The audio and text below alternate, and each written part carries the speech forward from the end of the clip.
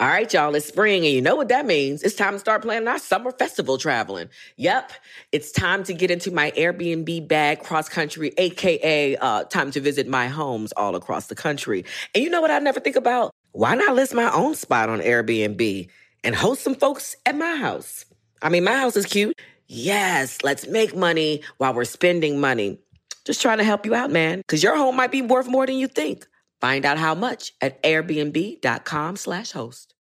Experts claim there is nothing tougher than a diamond. But at Diamonds Direct, we beg to differ. Have you ever met a mother? Strong, radiant, timeless. This Mother's Day, give her the gift that meets her match. With diamond jewelry starting at $200. Plus Diamonds Direct's exceptional quality and unbeatable everyday price, you're sure to give her a gift that wows this generation and the next to come. Experience the thrill of jewelry shopping done right at Diamonds Direct. Diamonds Direct. Your love, our passion. Tired of not being able to get a hold of anyone when you have questions about your credit card?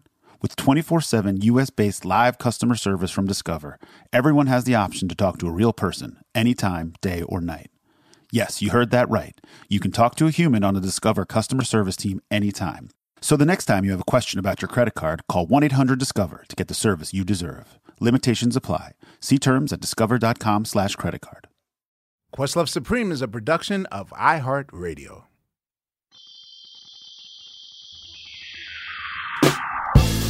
Ladies and gentlemen, welcome to another episode of Questlove Supreme. I am your host, Questlove. We have Team Supreme with us today. Laia, how are you? Fat. Good. I'm good. I'm excited about this episode. I'm good. Wait, Laia, are these the same glasses you always wear? I always feel like you have a new pair of glasses on every time I see you. No, I got like 4 or 5 different moods, you know. This is the pink and gold because I'm feeling Get pink money and now. gold. Okay, I see. Lord. Where the money reside, where the money reside. Where the money reside. So your stimmy came through? Nice. Got the $200 for the glasses. I only got the $600 one. I'm waiting for 14. Okay, I see. Sugar Steve, what's up, man? Nothing. That's great to know, Sugar Steve. I appreciate that. Unpaid Bill? Man, everything is good. You mentioned earlier that you are fasting.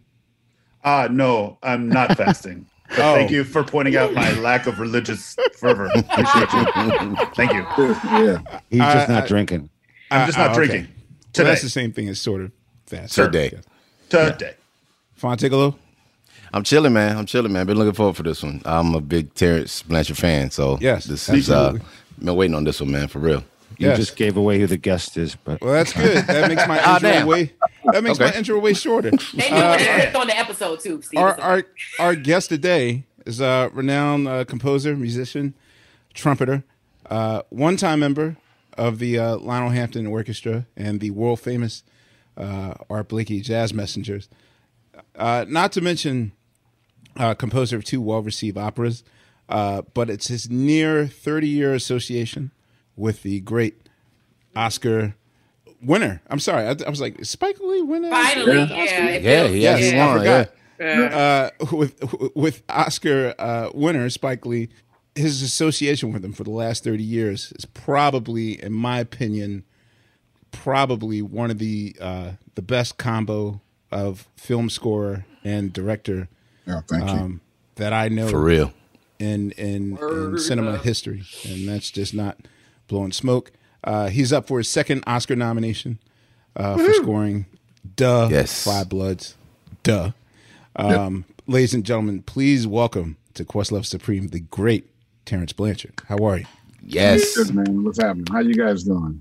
Doing good, brother. Good to see you again, man. We met like years ago at the Grammys. This is probably like 2010. My group, The Foreign Exchange, was nominated, and we met at like the little dinner or whatever. And you were one of the coolest dudes there, man. Like you were just super chill, and everyone else. I remember a lot of those people. They were kind of, I don't know, whatever, but you were just super down to earth, and I always remember that. Very hoity-toity, but you was folk, so I really appreciate that, man. Wait, can I ask a question, Fonte?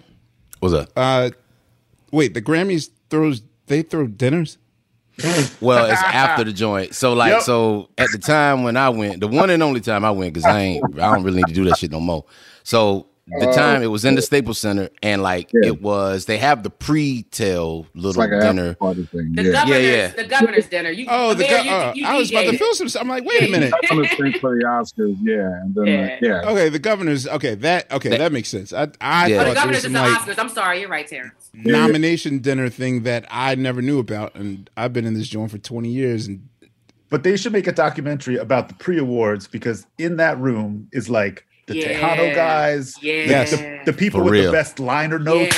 It's the fucking craziest room you've ever been in. I met Amy Mann in that room, and she was just chilling. She got nominated for best liner notes. We were like, "What'd you get nominated for?" She's like, "Best liner notes." I was like, "That's not a thing." And she was like, "It is a thing." It's totally a thing. And that was the first time I met Jimmy Jam, because he handed me my Grammy. Best day ever. You know what's funny about you saying that, man? I've been going to the Grammys a number of years, and I remember when the pre-show was just that, man. It was a pre-show. Not too many people went. But now it's like the hang, dude. Yeah. It's an event. It's where the real musicians go. And people get fully dressed up, and it's like 2 PM, and you're like fully in your thing. I and went once too. The Tejano guys are in like bright red. They're ready to go. Like everybody's ready to Bright go. red. Yeah. Like Wait, it's Bill, awesome. I was gonna say that in my maybe 6 times that I've done that, I always wind up sitting in the Latin section. And that's what he said. And I was gonna say that the snark and energy that section has. They're the happiest. Every time Jose Feliciano wins their award. Only be better one. now. It's better now, but there was a point where I by my 4th year, I was like, I couldn't wait. I was looking forward to just sitting in the Latin section so I could hear them all get mad, because, sometimes when the voting system is way different now, but there was a point where everyone had access to everyone's category. And this before 2010, and you just vote for the name you know. So in the Latin section, it's like, oh, I know Feliz Navidad. I know Jose Feliciano, so let me vote for him. And that's how he would 20 years in a row just win that category. Meanwhile, the most popular artist of that genre just he didn't even know he put out a record that year. He had no idea. He definitely had no idea. No, he didn't. Where are you right now, Terrence?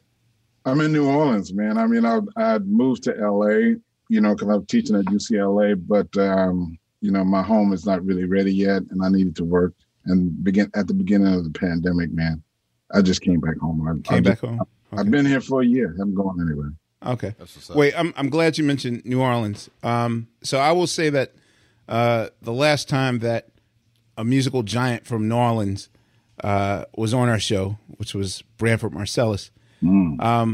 If you know him, you already know what I'm about to say is true. No one loves to deflate the air out of any jazz urban legend balloons that I fantasize about more than Branford. So everything that everything that I tried to romanticize over what I thought music and jazz and musicianship was, he would just gleefully deflate that. No, that wasn't, and Branford's my boy, and I think I always mess with him. I said, man, you must have failed debate class in high school. He's trying to make up for it now. You know what I mean? Yeah.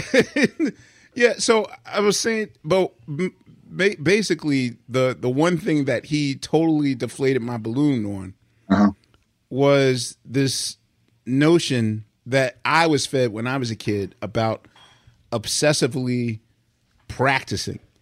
And, I brought up a story about the time when his brother won a Grammy and thanked his dad for making me practice and da-da-da-da. So, I grew up with this thing where my dad was like, yo, 5 to 10 hours, da-da-da, practice, straight backstage dad stuff. Right. And, for the record, I'll say that David Murray is probably the only jazz figure that I met that has lived up to that myth where he told me he practices 8 to 10 hours a day with his axe. So I'm just, this is my first question. I'm just asking from the gate. Is the notion of the obsessive musician waking up at 5 a.m. and practicing the scales and exercise and going until 9 p.m. before a gig, is that just some myth that's been planted in my head that was never real, just to keep me off the streets by my dad? Or he's be single and don't have kids. For real. You heard. Yeah. No, man. I get up early and I do get to work. I mean, I'll come in here and I'll start working because my studio is kind of separate from the house, so I can make some noise and not disturb people. Mm-hmm. But it depends on what you're dealing with at the time, man. There are moments where I get up and I practice all day because I know that I'm trying to get in shape to do certain things, Mm-hmm. And then with my career, since I'm composing a lot, man, there are moments when I'm just sitting in here writing. You know what I mean? I had to do some rewrites for the opera. I'm sitting here working on a television show right now, and I'm getting ready to start working on a film. And so this is where I spend a lot of my time. I think the most important thing about it all, bro, is just to figure out what's the best way for you to be effective. Because you can sit down and practice for 5 hours, bro, but if you ain't really focused and you're not paying attention, and if you're not applying it the right way, 30 minutes will do you a lot better. You know what I mean? Mm-hmm. If 30 minutes are like really focused, you really kind of accomplish something. You know what I mean? Mm-hmm. Really? Okay. Yeah. Someone told me to practice what I don't know, which. Well, there's a theory behind that. Yeah.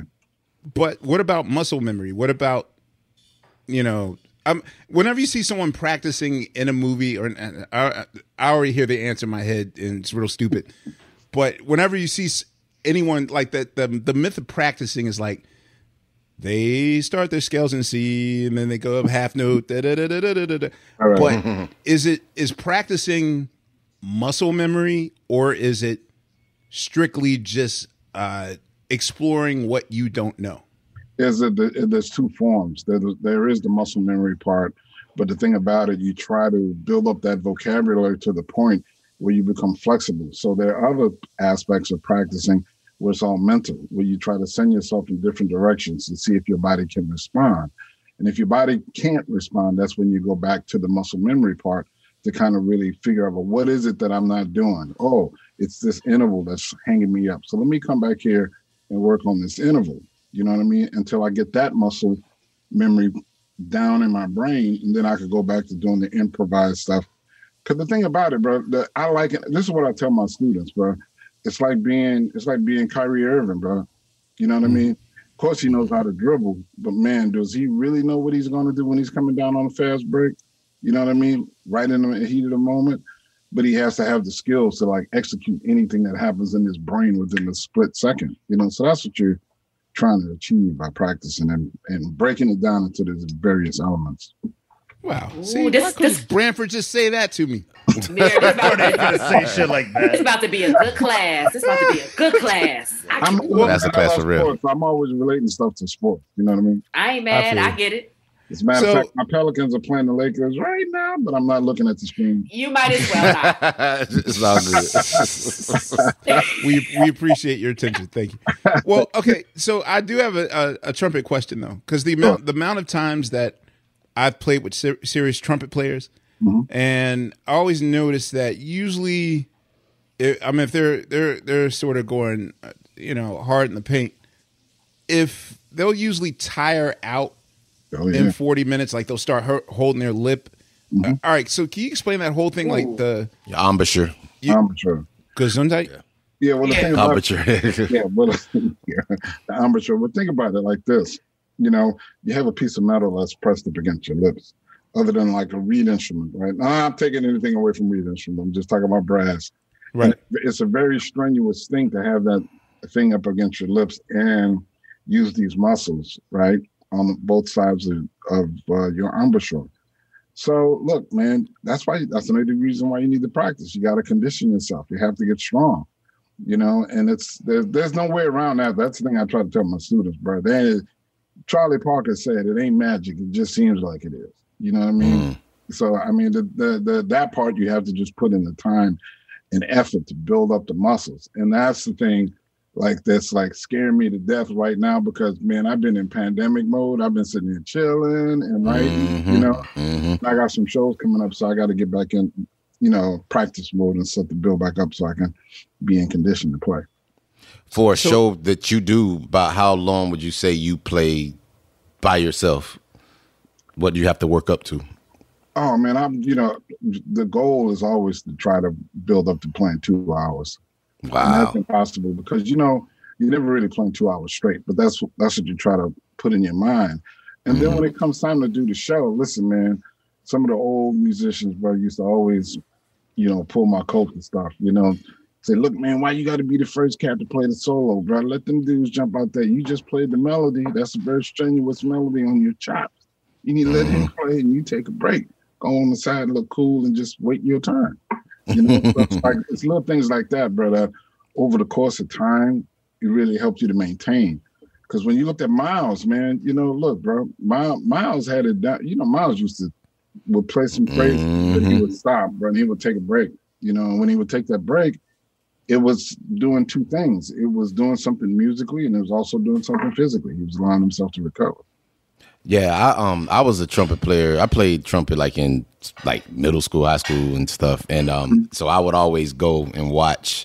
I would just watch how they would keep that. When you talk about the embouchure, and my band teacher would always say that it's like a muscle and you had to work it. And so a good friend of mine, Cy Smith, she's a singer, and she's been touring before, prior to COVID and everything. She had been touring with Chris Bodie, and so I went and saw her at Bodie's show, and Bodie, he does exactly what you're saying. Like, he'll play a little bit, and then he'll have a girl come out, play the violin. Then he'll play a little more.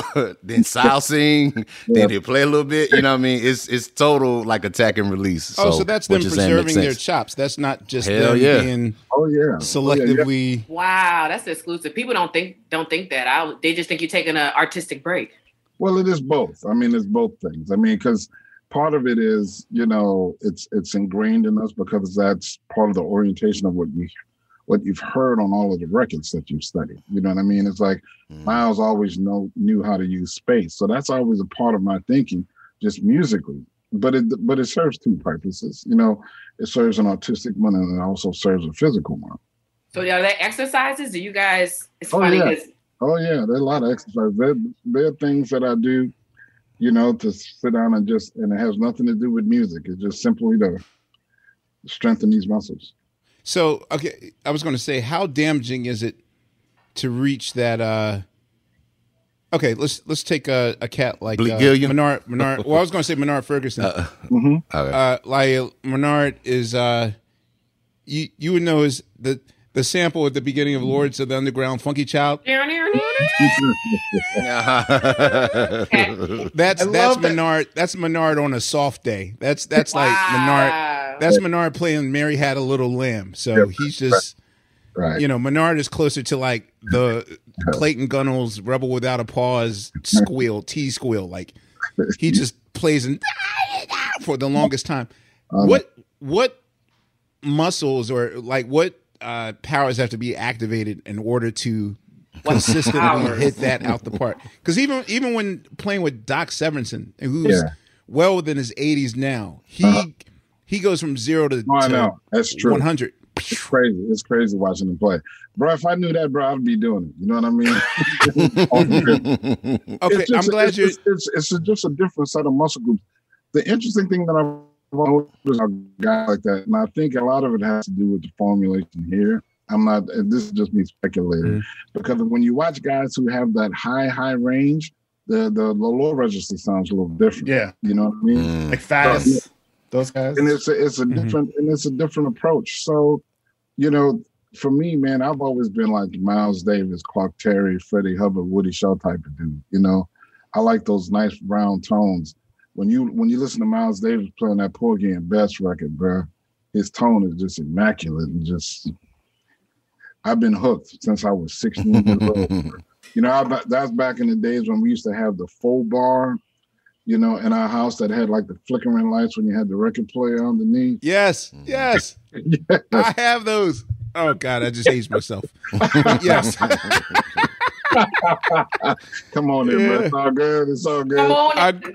I come on in.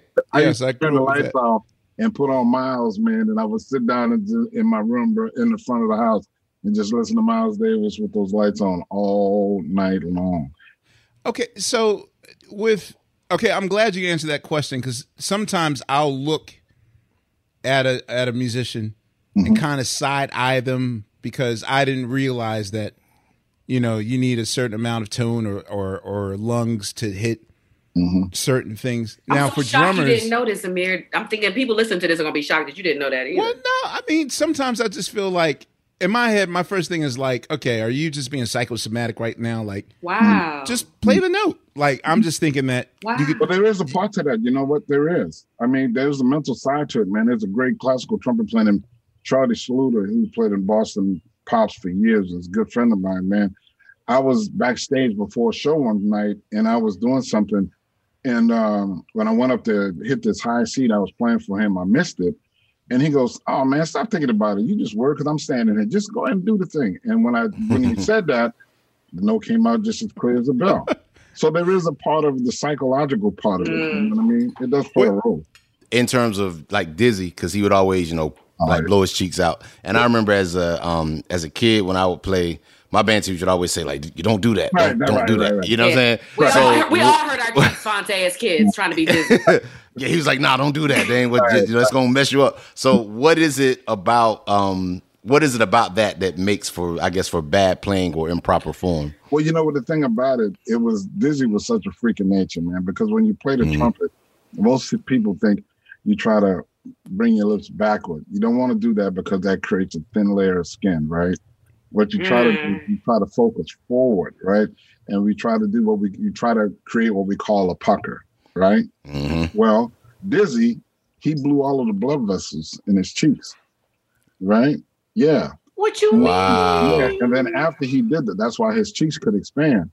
But when his cheeks started to expand, what happened? He created a perfect pucker on the mouthpiece. Because he had no choice. Okay. Wow. Yeah. I mean, inadvertently, it worked for him. You know what I mean? I don't suggest that. You know? Nah, hey, I ain't trying to blow all the blood vessels in my cheeks. That shit don't sound fun. Yo, that's messed up. Nobody ever told us kids that. We would have stopped. Oh man. I wouldn't suggest that to anybody. No.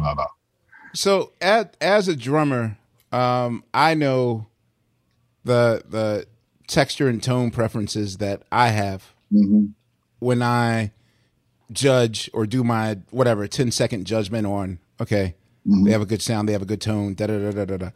But how do you judge that for trumpet players?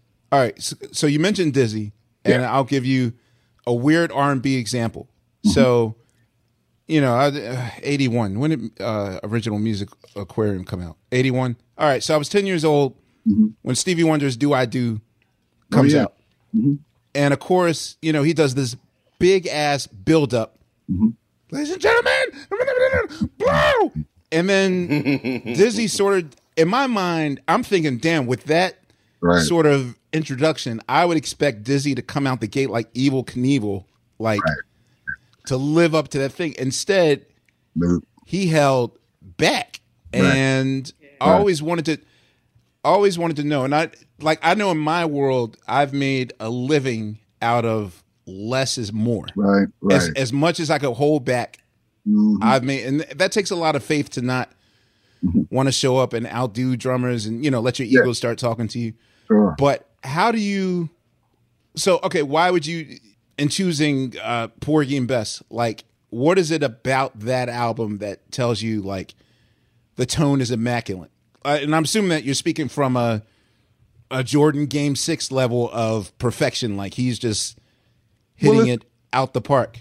Yeah, it's that perfect marriage between like tone and expression. Like for me, I prefer Miles because I love that tone, but I also love Dizzy, and I also love a lot of other guys that had like a more edgier, sharper tone, you know? But the thing about Miles that got me, bro, was, man, the dude said bo do e do e o, and you just got a whole bunch of information in those three notes, just the way he played it. And I think it's because he was so counter to everything else that was going on. Everybody else was trying to, like you said, prove how much they could play. And for him, it was really just about expressing, you know, the lyrics behind those beautiful songs, you know? And it just caught my attention from the time that I was like 15, 16 years old. And I've just been hooked ever since. Now, that's my first impression. Now, when you listen to Clifford Brown has a totally different type of sound. But man, there's a thing that's connected to the way he's phrasing the notes. You know what I mean? There's just an honesty and a purity about it, bro, that just hits me right in my soul. And I got to say this, bro, the same thing with you, bro. Look, man, with that snare drum sound, bro, your snare drum sound, bro, had me jacked up for a long time. Yes, I love it. Yeah, no, seriously, man. Thank you, like, man. Yeah, no, seriously, bro. It's like, then you sit down, you got to do a movie and stuff. You try to pull grooves, then you say, damn, I ain't get that snare drum sound. They have plugins that have like the Questlove plugins, right? You know that those exist. Yeah, I've heard. Like if you want that snare, there's like a plugin. Yeah, I've seen. Wow. Yeah. Okay, well, Trackmasters knows about it very well. Oh, yeah, Jesus Christ! Right. So, okay, this is the I guess the perfect segue. Yeah. Now, okay, since you're talking about your fandom for Miles Davis in real time, discovering him at 14, 15. First of all, how old were you when you got serious about the trumpet?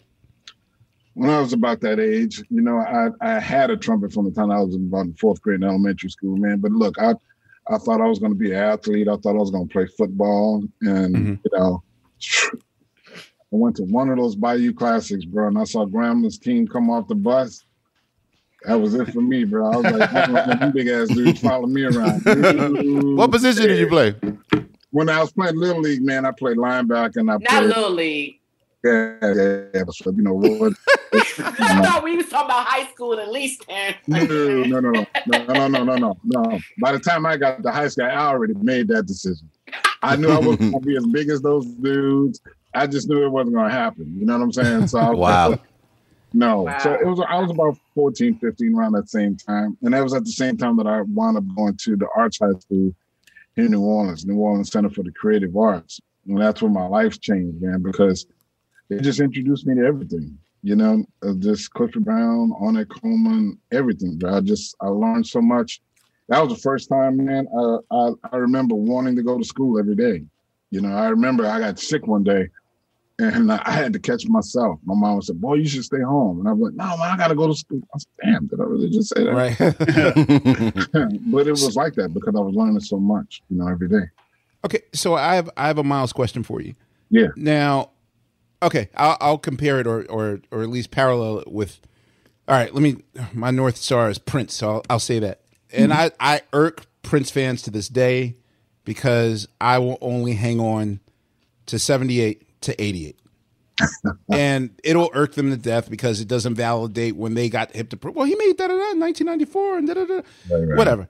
And to me, it's like, I mean, everyone has a streak period. I mean, you can look at Stevie Wonder's discography and say, okay, this was his streak period. So just now, because I more or less discovered Miles in my 20s and way after the fact, like it's different when On the Corner is introduced to you as a masterpiece, right? As opposed to being when around in out. 73 to hear, right? So how we were tutu babies. We're tutu babies. Right. I'm a tutu baby. Yeah. Well, you're a tutu baby. I'm a tutu baby because your age adjusts every episode. So. Hey, all right, yeah. So you were babying. That's a trumpet solo. No, but I just mean like how were you able to discern the difference between like what were your thoughts on like okay I always clown a song like John I know I'm going to hell for this a song like Jean-Pierre which I'm so not a fan of Jean-Pierre. It's almost like Showgirls. Like I've made fun of that song so much that. Well, let me ask you this. You ever clown something so much that you like it, like a Stockholm Syndrome thing? Okay, but let me ask you this. Were you not a fan of it from the beginning or just because people, ran it into the ground? Okay, so with Miles's discography, I decided when I was going to get into him that I was going to go in chronological order. Okay, sure. And so, so I started when I was 14. So I didn't even get to like We Want Miles and You're Under Arrest and all that stuff. I didn't get to there until I was in my 20s. And by then I had ingested so much of classic Miles that, and I haven't read the books or none of that stuff, so I didn't even know about like what he was going through in his life. But for me, I was just like, I guess this is okay. Like, I mean, I just gave him carte blanche for everything he does is magic and gold. But like, what were you? And I'm so glad I'm talking to someone not named Marcellus because both of them for many reasons have polar opposite opinions on him especially. But I just need a third party to hit me to that time period. Well, you know what it was for me, man. See, I was always fascinated with Miles because to me, Miles is always the underdog. A lot of people don't realize that. He was? Yeah, man. In Billy Eckstine's band, you had Dizzy Gillespie and Fats Navarro in the band, and he was like one of the third or fourth trumpet players in the band, and he wasn't one of the strongest guys. You know what I mean? Wow. So, he was always like the underdog. So that's why he went a totally different direction. So for me, I've always been fascinated with everything Miles did because I'm kind of like a historian when it comes to him, I guess. I don't know if historian is the right word, but, I'm always fascinated by the things that he wanted to do because he was so heavily affected by that earlier period of playing with Bird and playing with Billy Eckstine in that band that it forced him to find this other approach that was totally different from the Roy Eldridges, Dizzy Gillespies, and all of those guys, right? And in finding that approach, he just all of a sudden blazed a whole new trail. And then you can see he just never looked back from that point. He just kept moving and kept moving forward. And that was his thing. So by the time he got to doing Jean-Pierre, We Want Miles, and all of those things, I wasn't looking for, and I know this may be sacrilege to say, but I wasn't looking for the next big musical breakthrough from Miles. You know what I mean? I was just fascinated by why he made those choices. And just watching the journey. Yeah, they had to be a reason.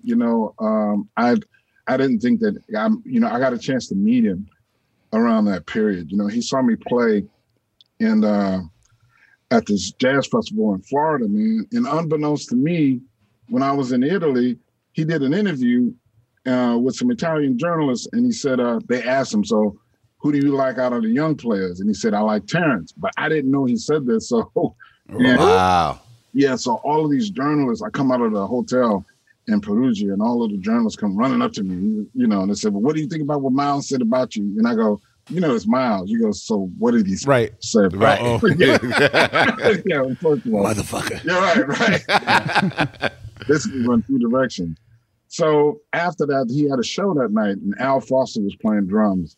Right. And I'll never forget it, man. When they came off the stage, they would always clear a path for Miles. Everybody had to step back.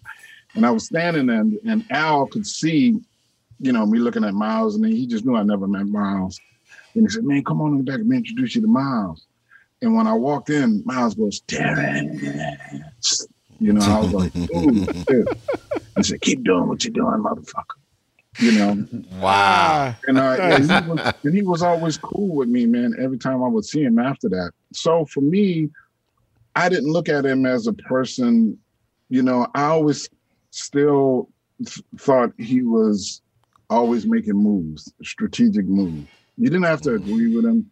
You didn't have to like him, you know what I mean? But he was making moves in his mind. So when I hear those records, that's what I hear. I love Tutu. I think those records are brilliant because you don't see anything like that. You haven't seen anything like that since that record, where you have somebody like of that caliber who's not taking that music lightly. You know what I mean? Who's really coming at it from a place where he's trying to do something interesting and trying to contribute. And not trying produced by Marcus Miller. Yes. Not trying to take advantage. You know what I mean? Yeah. So that's the thing that I really dug about that record. And, I love that record. It's one of my favorite records. Oh, but that's the thing I dig about Miles. I want my career to be like Miles. I don't want to sound the same. If you pick up a record from now and then to pick up a record from me 20 years ago, you know what I mean? To me, that's a tragedy. Because life would be boring if you did the same shit all the time. For real.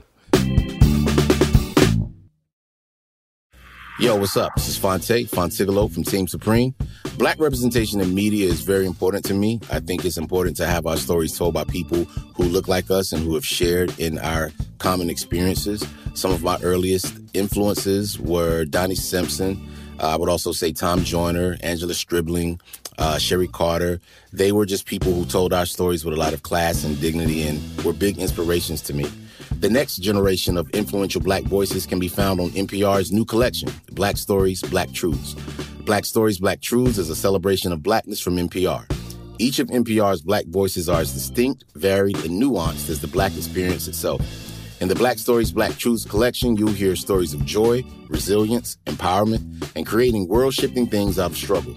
Every episode is a living account about what it means to be Black today, told from a unique Black perspective.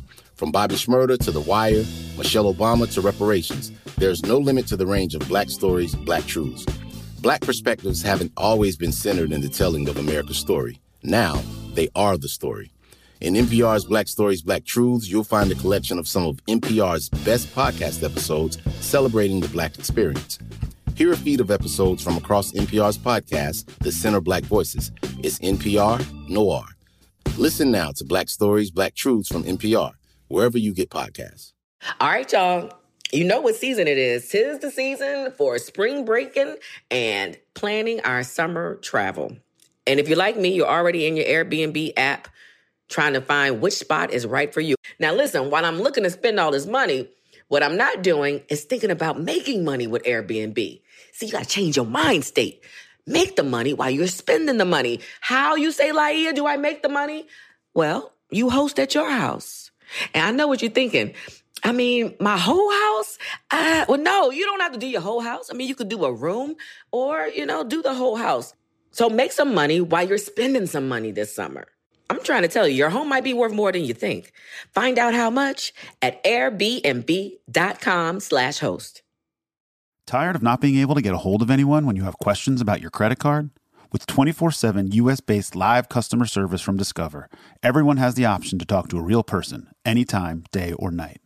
Yes, you heard that right. You can talk to a human on the Discover customer service team anytime.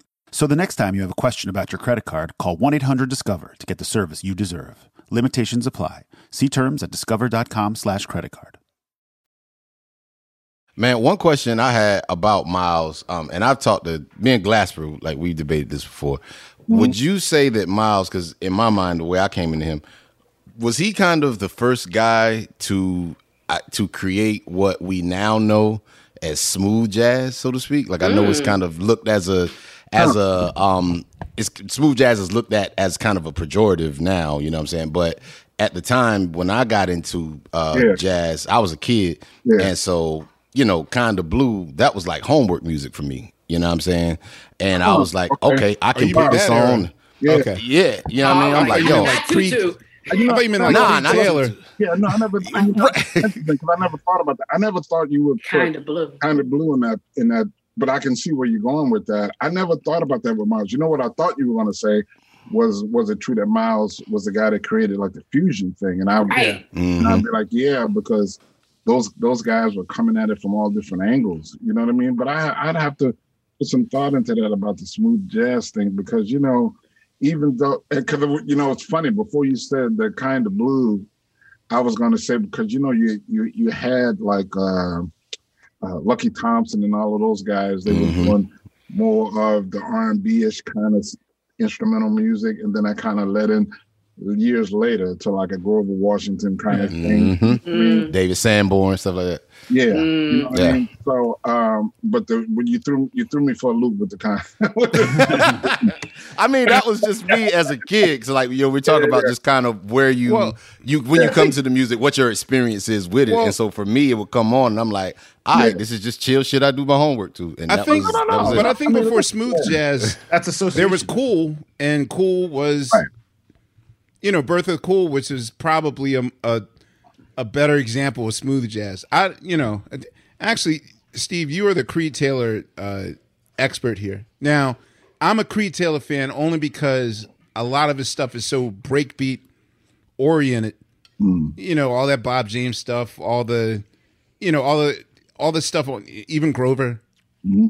Like, but I know that jazz experts or the jazz police will, give that a raspberry down in 2 seconds. But I don't know. I would think that we don't worry about that, bro. We don't worry about that. And you're from New Orleans? Man, we don't. No, listen, bro. Let me tell you something. How did you escape the cult then?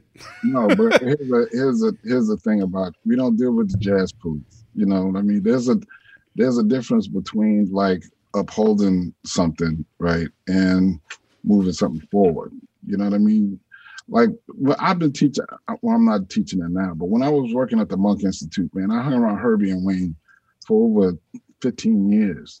You know what I mean? And being around those dudes, they constantly make you think about things. And Wayne Shorter used to say, "Jazz means I dare you."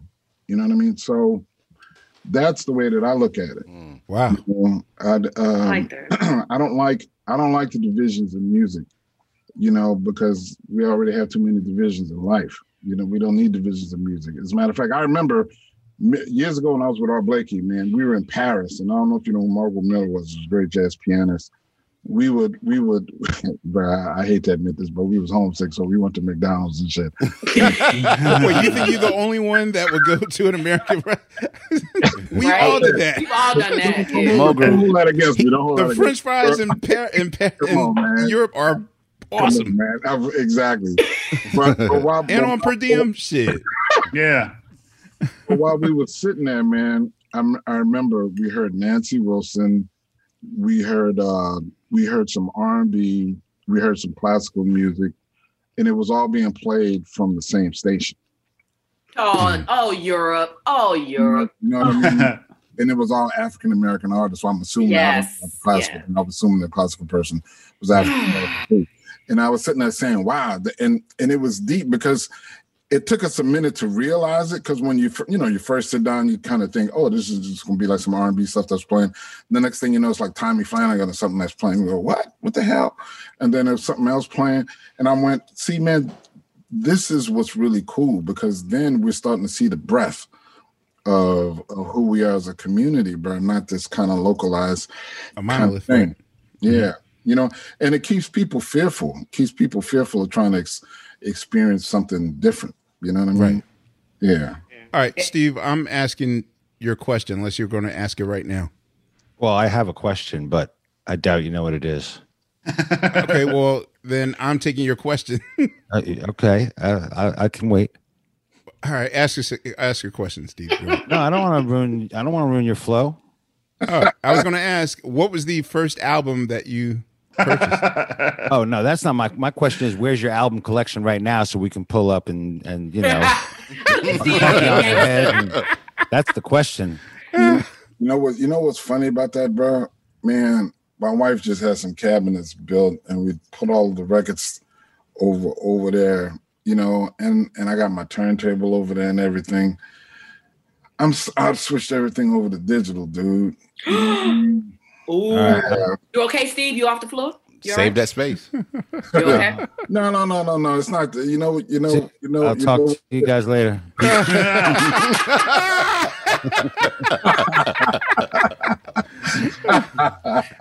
No, I get it, man. I know a lot of dudes like that. I get it.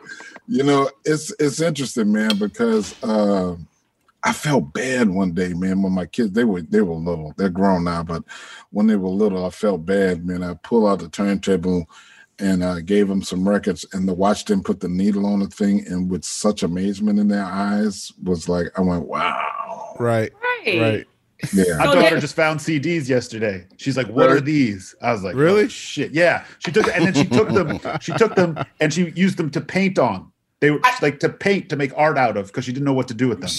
It was a moment. I can't deal with that in my mind. Hey man, a good friend of mine, he used to sell records here. He had a store here in New Orleans years ago. We were over at his house hanging out, and my daughter, Sydney, who's living in Brooklyn, man, he knows she's a musician, she's a songwriter and everything. So he pulls out in one of the first Sony Walkman. Oh, the yellow ones? No, the first ones. Blue ones. Yeah, the blue ones. Yeah, and he gave it to her. What'd she do with that? I told her, I said, I gave her this long lecture about you don't even know what you have. You need to respect what it is you have, blah, blah, blah. Because it was in pristine condition. You know what I mean? Oh, wow. Yeah, it still worked. I mean, she has it wrapped up in her room now. I didn't let her take it to Brooklyn. As a museum piece. I feel like you got some bragging rights real quick about your kids, though, because I didn't know about your daughter that's a songwriter. Oh, yeah. My son actually wrote some stuff on one of my albums, man. He's a great songwriter, too. Jay He does poetry, right? Yeah. What's his Yeah, you told name? me Because last we about to follow him. Terrence, what's their name? J. Ray Oliver, but the Ray is spelled like REI. Okay. And then what's your daughter? And my daughter's like, her name is Sydney, but she's got like Tom Girl or something. It's her handle on the IG. Okay. That's fine. I just wanted to know. At least we can find them ourselves. I just want to know what they're up to. Release our first record with a band called Priestess. They're about to release it. What's her band called again? Say their name again. Priestess. Yes, Priestess. Okay. Yeah. Nice. All right. Yeah. But okay. So what was the first album that you purchased? Oh, man. Well, in your childhood. Okay. I have to clarify that. See, when it was funny because you were talking about Maynard Ferguson. See, I was a big Maynard Ferguson fan when I was a kid. So some of that stuff was some of the first stuff I bought. But when I really started to get serious about jazz, man, it was Miles Davis, My Funny Valentine Live, and Brown and Roach, Max Roach and Clifford Brown and Roach. Oh, with Jackie on it. Yeah, yeah, that's my shit. Okay. Boy, I used to wear those records out, bro. So you got into jazz early. Yeah, because, living here in New Orleans, man, I mean, you're just exposed to all of these great musicians. You hear guys playing instruments all the time, so you just kind of, it's just in your system. Can I ask my question now? I mean, yes. It's not related to vinyl records or anything, but your actual trumpet. Yes.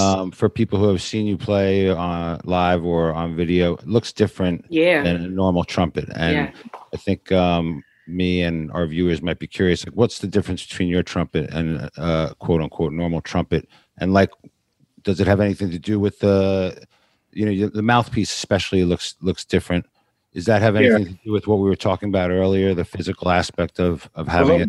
A little bit. I mean, it's made by a guy named David Monette, and the model is called a Raja, R-A-J-A. And what he does is when you see it, it has a lot of thick bracing on it.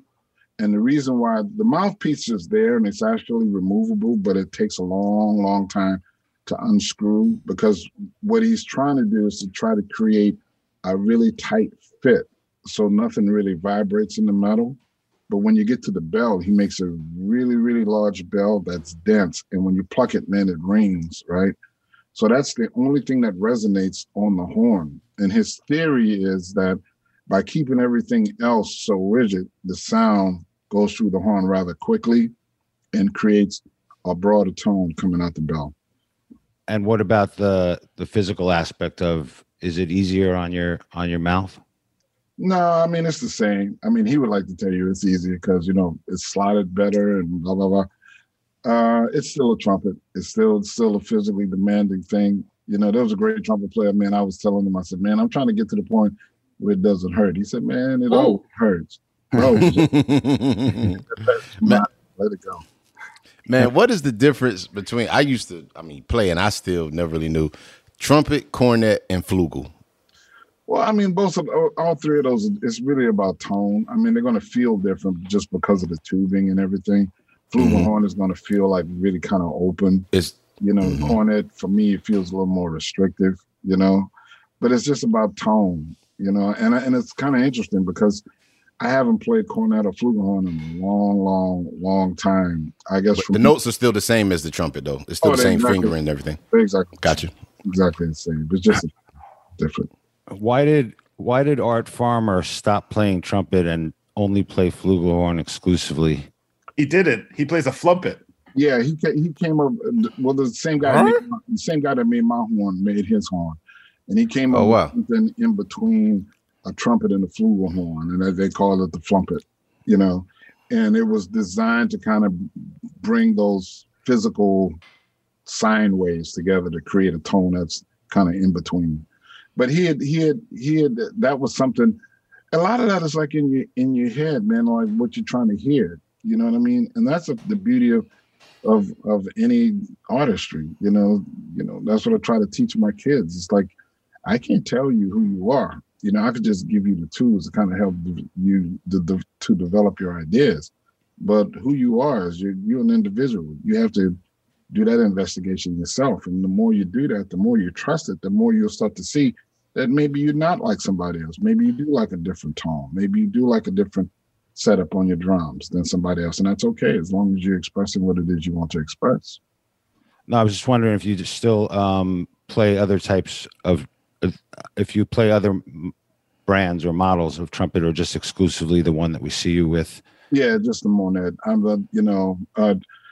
I haven't played a horn that plays for me, at least plays as well as his for me, you know, and maybe it's just because I'm accustomed to him. But there's a certain, you know, Maurice Andre was this great classical trumpet player from Paris, man. And he made a comment one time and it stuck with me. You know, he said there were moments in time that he would play that he would forget that he had a horn in his hand, you know?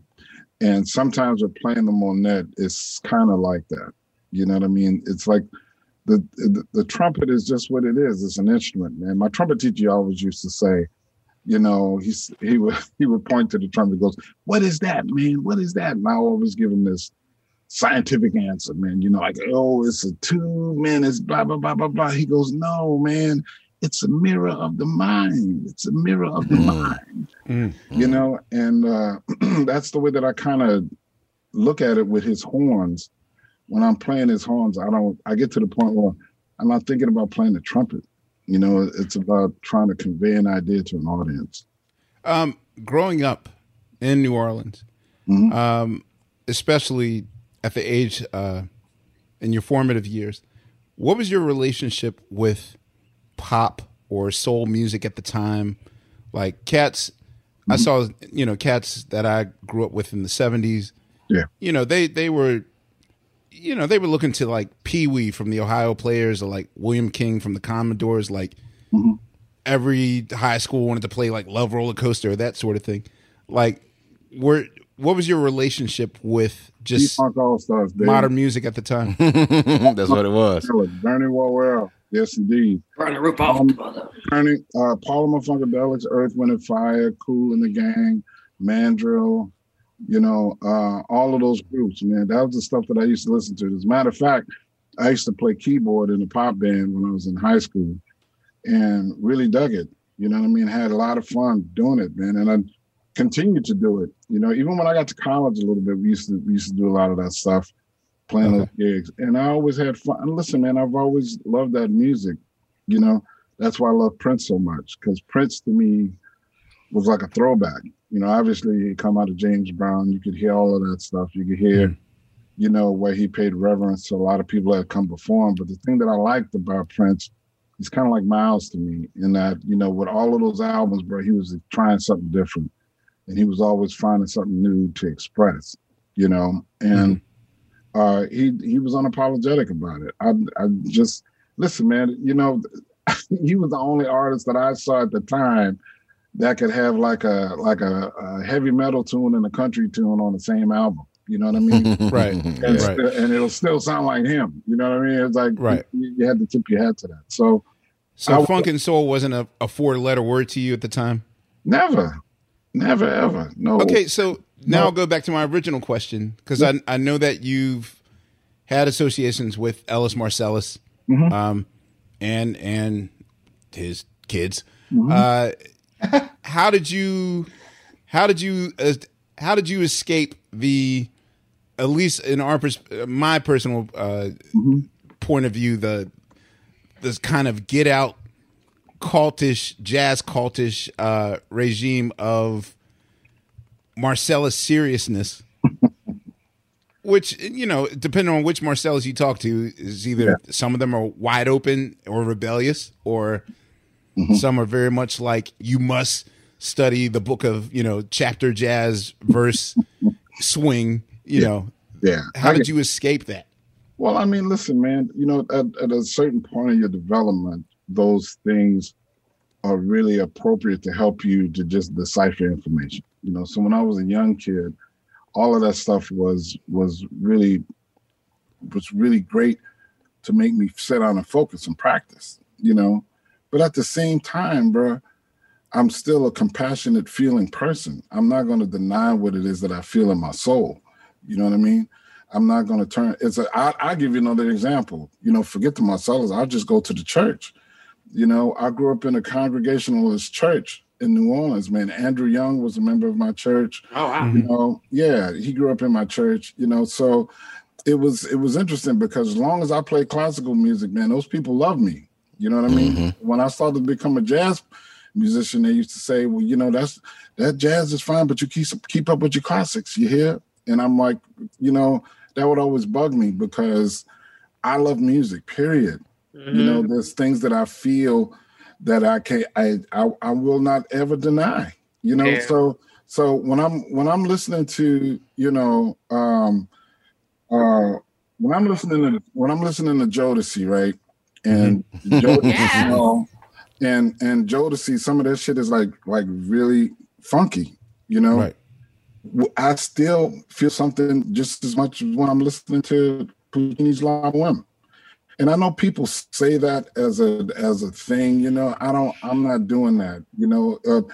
I look at, you know, this world is a vast world, man, and God has given all of us different talents to express things in various ways. So there shouldn't be one way to skin a cat. You know what I'm saying? Okay. And as long as you're coming at it from a point of view of honesty and sincerity, who gives a shit what it is that you. Nice. You know what I mean? It's like that. That's my personal opinion. For me, I think all of that divisive stuff is a way that has kept Black people separated from each other in a way that's unnecessary. You know, and I think it's kind of hard for us to see that sometimes. Mm-hmm. Okay. And maybe it's funny because we interviewed Mtume, and I feel like in a way he had to fight that fight, so maybe other people wouldn't, because he definitely was vocal about how people felt about him making that transition in the R&B and whatnot. Oh, look, you know, with my band, the E Collective, I heard it. You know, I've been hearing, you know, when we did man, it was funny. It was funny. When we did our first tour of Europe, dude, it was funny. Every time we go out in the audience and we saw gray hair, we go, oh, shit. You know, it's okay. It's going to be one of them nights. But the funny part about it, man, you know, when the band will start to play, and, you know, Oscar Seaton is the drummer, man, and he's got a strong pocket, man. And when the band will start to play, people will start tapping their feet and they will start grooving to the music, and we say, oh, okay, gotcha. So for me, man, music is music, dude. Yeah. You know what I mean? It's you know, it's, I don't know. I hate the labeling of things, you know, because I've seen it just keep us apart rather than bring us together for too long. And I just wish we could just turn that around. We haven't learned from like Herbie, you know what I'm saying? Yeah. Because Herbie was showing us this years ago. You know what I mean? You're right. Y'all was still having a conversation at Mo Better Blues, though. Yeah. Oh, listen, man. You know, when we did Mo Better Blues, it was kind of funny because when the movie hit, we were like in the top 10 on the radio charts in DC or some shit. The shit was crazy. We was loving it. You're from DC this episode? Born and raised Howard University Hospital. This episode. Okay. Just checking. Today. Tutu baby, born in DC. I got you. Yep. Today's Terrence, narrative. So, with what would you say is your well, I know you played with Hampton, but what was your first professional? I made it. I don't have to have a part-time job. I'm officially gigging. Like, what was your first official moment? Playing with Art Blakey. Ooh. Oh, so Messengers came first? Yeah, man. When I was about 19 years old, I joined that band, and I had to leave school. I was going to Rutgers University in New Jersey. Woo-hoo. And with Regina Bell, man. You know. Oh, wow. Okay. Yeah, what's up? Yeah, we were all in school together. Yeah. I didn't even know she went to Rutgers. That's dope. Okay. Yeah. I did not know that. Yeah. So what was that whole, can you tell us about that experience playing with Art? Oh, man, bro. What year was that? Sorry. What year were you in the Messengers? It was from 82 to 86. Okay. And I tell people, man, I was there for 4 years, but I aged like about 40. Bro. You know what I'm saying? I was a young little kid from New Orleans, fresh off the farm, bro. It was, and then my first tour with him was like 10 weeks in Europe, dude. Wow. You know, tell us everything about it, man. From New Orleans, bro. I spoke a little bit of Spanish, bro. It was a trip just trying to eat. Oh my God. And then we hit London the last 2 weeks of the tour. Bro, I was so happy to hear English. Right? Right. Man, it was crazy, bro. It was crazy. But, you know, listen, man, I learned a lot about the world, and I came back, and I remember I came back and I was telling my mom about my cousins and stuff. I said, you know, we need to figure out a way to get these kids to travel, to see the world, because that's a great education.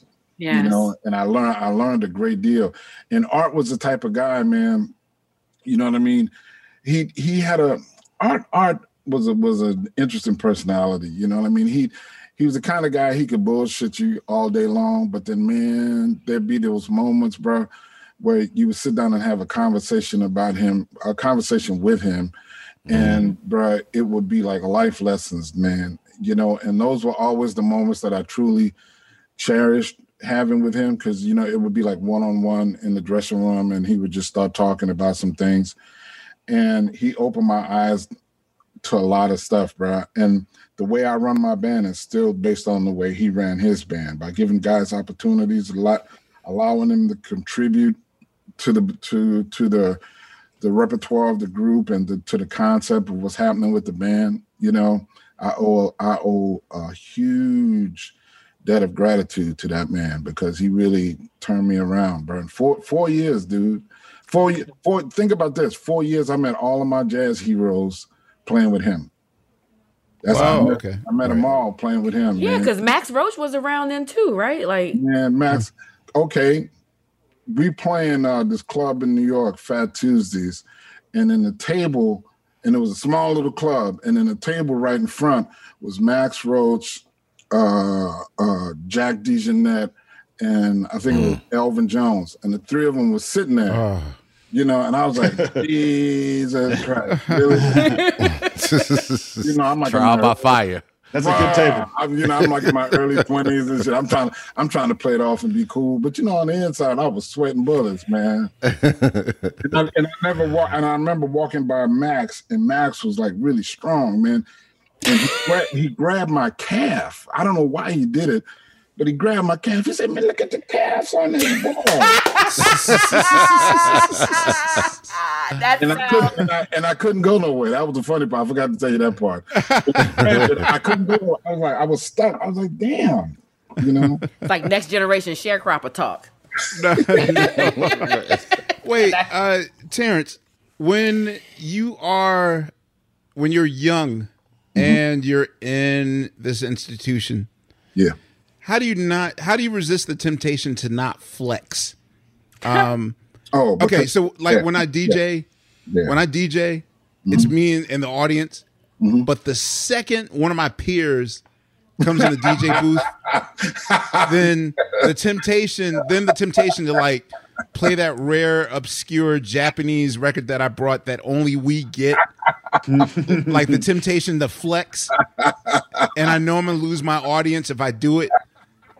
And I might, you know, and sometimes I've given in and just let the audience, you know, the floor go. We were in Minnesota. We felt it. When we went to Fifth Avenue, you were 9 Prince fans. Everyone loved that shit. It's the seventh, the First Avenue, the second. Whatever it is. Anywho. Well, being with Art, I get what you're saying. I understand, because being with Art, man. Here's the thing: you got to remember that was a long legacy of great musicians that came in that band before any of us, right? So you were already humble just by being in the band. And look, some of those dudes would come by and hang out. Man, back then. You got to remember. Man, Woody Shaw would show up. Freddie Hubbard would show up. And those dudes would just be sitting in the club, hanging out. Wow. You know, damn, okay. All right, man, he's here checking me out. All right. Eddie Henderson was another one. Oh. You know? And then the other part of it, too, is that, we really wanted to learn. Our thing was, but I know my thing was, I wanted to learn as much as I could about playing music, because for some reason, even though I was young, I knew that moment was something to cherish. You know what I mean? I didn't try to take it for granted So every little thing that I could, I tried to milk as much out of it as I could, you know. So I was like a fly on the wall, bro. Sometimes, man, the guys would come by and they'd be hanging in the dressing room, bro, and I would just be sitting in there quiet as a church mouse, bro, not saying a word, just watching and listening to these conversations that's being had with Dexter Gordon or you know, Walter Davis or Herbie or Al Jarreau came by and sang with us one time. Stanley Clark will come by and play with us, you know. But I meant more on stage, like what, because I know that if you're in that position, like the temptation to start showing off or, I mean, I'm not saying you could take extra bars or not without Art getting upset with you, but like what stops you from showing off or when cats do that? Because I could tell when like if cats notice that I'm watching them and suddenly like they're doing extra shit that they don't need to be doing. Art cured us of that because I used to say, throw sticks. I mean, he said, "Stop playing for the musicians, God damn it!" Thank you, because I paid for this ticket, and I would like to see what I thank you, because that dude did not pay for that ticket that you impressing. He got to the back door. What he said. Exactly. He said they're going to ask you for a free ticket, and he said you're going to have to file their hands off for one goddamn beer because they're not going to buy nothing. So stop paying for the musicians. But you hear that, Amir? I love it. I love it. But all right, I'll take that. I'll take that advice. Like, thank you. I tell you this. No, but I will tell you this. Art was a type of dude, if your job was always in jeopardy. You know what I mean? You know what I mean? So sometimes what he would do is, man, he'd bring a dude up on your instrument on the bandstand. Oh. Now that was when you had to show out. You know what I'm saying? Yeah. So because challenge. Exactly. And I remember, I forgot who it was. I forgot who the trumpet player was. He said, "Why don't y'all play a ballad together?" I went, I don't know him. Wow. But that was Art, man. You know, and then if there ever was an inkling that Art was unhappy with somebody, you kind of knew, because there would be a whole bunch of dudes with that instrument showing up to the gig. I'll never forget one time, man, there was a whole bunch of saxophone players showed up and they were just sitting on the side of the stage, man. I was like, damn. And when it got time for Art to let them come up and play, he let them come up. It was about 5 or 6 of them. He let them come up and play, and then he called Smitty Smith. Marvin Smitty Smith was in the audience. Right. He called them up to come play the drums. Then he went in the dressing room. He was chilling. He was like, "Yeah, wow, that's crazy." Wow. So why did you and Donald Harrison decide to leave in your 4th year with Art Blakey? Well, we knew it was time, man. And Art's band was the type of band where it was like a finishing school for young musicians. So we didn't want to occupy the space any longer. We knew other musicians should have gotten that experience. And we had gotten signed to Columbia Records. We'd already made a record with George Wean's label on Concord Records, but Columbia, George Butler, had signed us to Columbia. And we were getting ready to release that record. I was going to say, could you describe what, I know many people that have worked with George Butler, especially like during that period. Yeah. What was Butler like? Was he an A&R of jazz at Columbia, or was he president? Yeah, he was an A&R. He was vice president of A&R and jazz. George was a cool dude with me, man. You know, I know a lot of people took issue with George. George was the type of guy, you know, he was how do I say it? He knew how to maneuver, you know, and in his maneuvering, you know, some people didn't like what it is that he would do, but he was good by us, you know what I mean? And I remember even after me and Donald, the band split up, he signed me on as a solo artist there. And we always had like a really great relationship, man. You know, I had told him this very vulgar, funny story one time, man, and you know, and it was funny because George was a real proper guy, you know. Right. But we would hang out and have some drinks, and he'd be like, with some friends, he'd be like, "Terrence, tell him that story. Tell him that story." He was a funny dude. I'm afraid to ask for that story now. No, we can't. We can't. Not just because I'm here. You would do it. You would do it if I wasn't here? Because I'm raunchy as fuck. No. Oh, okay, that's fine. Because I just want you to know I'm raunchy, so I could probably challenge you. Yeah, maybe. Yeah, probably. Okay. Well, at the time when you and Donald were heading up the band, how are decisions made creatively, as far as what direction to go or who gets what or who? Yeah, that was a tough one. I mean, it was a tough thing, but that we looked at the band as like a workshop band, so everybody was bringing the material, and that's basically how we did it. He'd write music, I'd write music, and then the interesting thing about it, like sometimes he would write music, and I would be influenced by what he was writing. So that's why the band had a sound. You know what I mean? Because I think even though we were all writing different material, I think we were all kind of like on the same page musically, and then around that time, man, having that band together, Ralph Peterson, who we just lost, God rest his soul. He was like one of the drummers in the band. Marvin Smitty Smith was one of the drummers in the band. And then we had Carl Allen. And you know how it is in there, with a drummer can set the tone for any band, you know what I mean? So that was also one of the things that kind of helped shape the sound of the group when the drummers were changed. All right, y'all. You know what season it is. 'Tis the season for spring breaking and planning our summer travel. And if you're like me, you're already in your Airbnb app trying to find which spot is right for you. Now, listen, while I'm looking to spend all this money, what I'm not doing is thinking about making money with Airbnb. See, you got to change your mind state. Make the money while you're spending the money. How, you say, Laia, do I make the money? Well, you host at your house. And I know what you're thinking. I mean, my whole house? Well, no, you don't have to do your whole house. I mean, you could do a room or, do the whole house. So make some money while you're spending some money this summer. I'm trying to tell you, your home might be worth more than you think. Find out how much at airbnb.com/host. Tired of not being able to get a hold of anyone when you have questions about your credit card? With 24/7 U.S.-based live customer service from Discover, everyone has the option to talk to a real person anytime, day or night. Yes, you heard that right. You can talk to a human on the Discover customer service team anytime. So the next time you have a question about your credit card, call 1-800-DISCOVER to get the service you deserve. Limitations apply. See terms at discover.com/creditcard. Hello, it is Ryan, and I was on a flight the other day playing one of my favorite social spin slot games on ChumbaCasino.com. I looked over at the person sitting next to me, and you know what they were doing? They were also playing Chumba Casino. Coincidence? I think not. Everybody's loving having fun with it. Chumba Casino is home to hundreds of casino-style games that you can play for free anytime, anywhere, even at 30,000 feet. So sign up now at ChumbaCasino.com to claim your free welcome bonus. That's ChumbaCasino.com and live the Chumba life. No purchase necessary. VGW. Void where prohibited by law. See terms and conditions. 18+. I can imagine that your kind of instant foray into the world of scoring for movies wasn't exactly like a goal, or at least I assume so. It's half the time you wind up in places that you didn't plan on. It just happens to you. Yeah. So how did you even get involved in the world of scoring? Man, I'm glad you asked that question, man, because I've been asked that question a lot.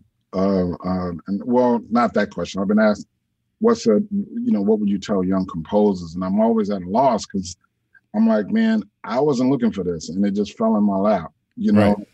We were doing the pre-recorded music for Mo Better Blues for the actors to act to, and I was getting ready to do my first record, solo project I was just telling you about for George Butler at Columbia Records. Mm-hmm. So I had written a song, man, for the kids that were massacred in South Africa, and it was called Sing Soweto. And we had taken a break in the studio, and I was playing it on the piano, and Spike walked by, and he heard it, and he said, man, what is that? And I said, oh, man, this is this thing called Sing Soweto.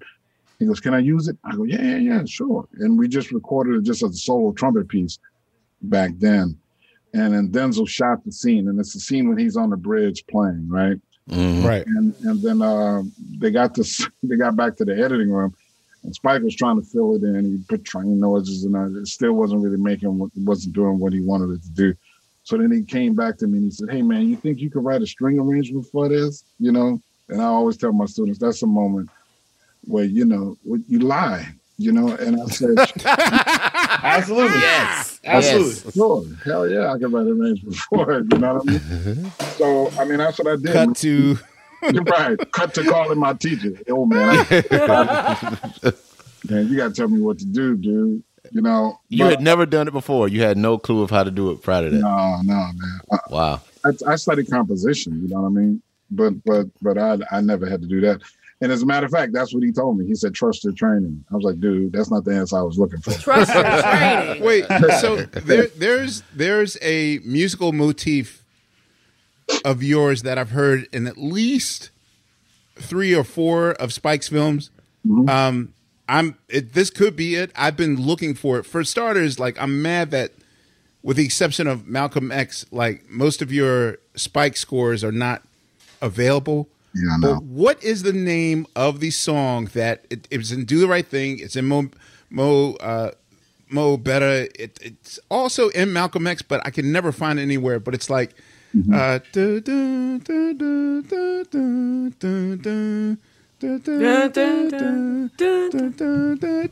like Spike has used this at least in 10 music cues. That's a theme from Malcolm X. But how come that is not it's not anywhere? It is available. That's available. That's available. Yeah. Yeah, but what you're probably singing is the jazz version. There's some other versions of it. And then, well, I've heard it as it's instrumental. I've heard it as strings. Yeah. I've heard it as that stuff. You're right. That stuff. Listen, that's a big thing. You know, I was talking to a publisher about that recently. As a matter of fact, about trying to do something because people have been asking me about that. You know, yeah. And when you start to think about your legacy for your kids and everything like that, and you know, now that we've reached this benchmark of working together for 30 years, which is something we didn't really realize. As of this year? No, a couple of years ago when we were, and a journalist asked us the question, how does it feel to be working together for 30 years? We were like, 30 years? 30 years. Has it been that long? Yeah.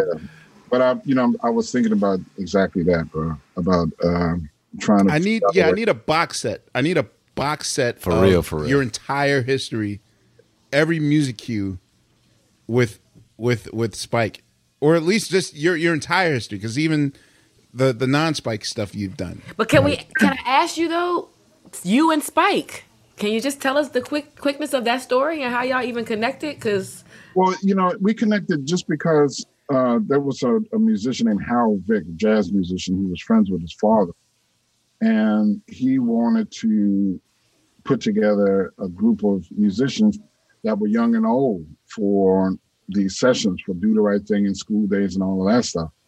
So I think it was School Days. So he hired a bunch of us, to play on it.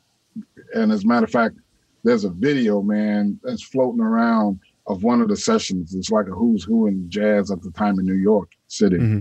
It's pretty crazy. And I'll never forget it, dude. Who was there? Tell us about it. Who was there? Oh, just a lot of local guys, Branford was there, John Faddis was there, bunch of folks. But I remember, man, I was a big Lakers fan, right? So, and man, they had just beat the Celtics, bro. So I walk into the first session, bro. I got my hat, I got my T-shirt, I got my purple and gold Converse on, and the Spike was standing there greeting me. And I don't really know Spike. Oh, God. At all, So I walk in, and he just looked me up and down. He goes, Lakers fan, huh? Oh, boy. Hey, what's up, man? Come on now. Then next thing you know, man, he had me hollering, take him, Pat. So how did that narrow down, though, Terrence? Because you said it was a room full of musicians, dope musicians, local musicians, Mr. Lee. But somehow it narrowed down to just Spike and Terrence. Well, that happened when we started to do, well, there's a couple of things that happened. Lenny White had this all-girl band. I forgot the name of the group, and he wanted Miles to play on his track. He couldn't get Miles, so he asked me to play a muted thing on it, and Spike used it in the song. So Spike found out that was me that played the solo, so then we kind of connected on that. And then when it came time to do the right thing, we kind of just connected a little bit together, but it really happened on Mo Better Blues when we were doing those pre-records. When we started doing those pre-records and hearing me playing the piano, that's when everything started to turn around, and it's been an interesting journey, with my brother, man. You know, he's brilliant, man, beyond belief. He's loyal beyond belief. And one of the things I got to tell you guys, man, a lot of people don't really know this, man, but that dude fights for people. I believe it. He does. He fights for people, man. And I've never seen him miss an opportunity to fight for African American artists. Or like when we were in London, man, you know, we were at the BAFTAs, and I'm drawing a blank on my man's name. What did he do? When they did the movie about the rock and roll singer. Freddie Mercury. Yeah, but what was the guy who played the character? Rami Malek. Oh yeah, Rami Malek. Yeah. Yeah. When Rami won Best Actor at the BAFTAs, you would have thought Spike won. He jumped up and down. He was so happy for Rami. You know what I mean? Because, you know, we're just trying to break down these barriers, man, and create equal opportunities for a lot of people. You know, we'd be in interviews together and people would ask me a controversial question in LA and he would grab me and he go, "Don't answer that." He said, "Let me answer that because you got to work in this town." Wow. He's always doing stuff like that. A lot of people don't really realize that. And listen, I've met people who have come to me and said, "Man, Spike is your biggest advocate. He's been fighting for you to get these nominations for years." So that's so dope, man. Yeah. I voted for you. You do. Thank you. I voted. Hey, I have two better questions for you. Sure. One, were you Denzel's teacher as far as the fingering and all that stuff? How long did that take and what was the process like and how fast? Man, you know, we had to learn because at first, I mean, I had never done that before. So at first I started making like little videos for him and I would send them to him out in LA. And that was kind of helpful, but we got him a teacher out in LA just to show him how to buzz. And then when he came to New York, what I figured out was, you know, hey man, I need to write out the fingerings just on a piece of paper. So for all of the tunes, he had like sheets of paper with just the fingerings. So between learning how to buzz and the fingerings, he actually kind of learned how to play all of the melodies, you know? So really? What's buzzing, Terrence? Just when you take just the mouthpiece. And it's just when you the buzz. You just, Okay.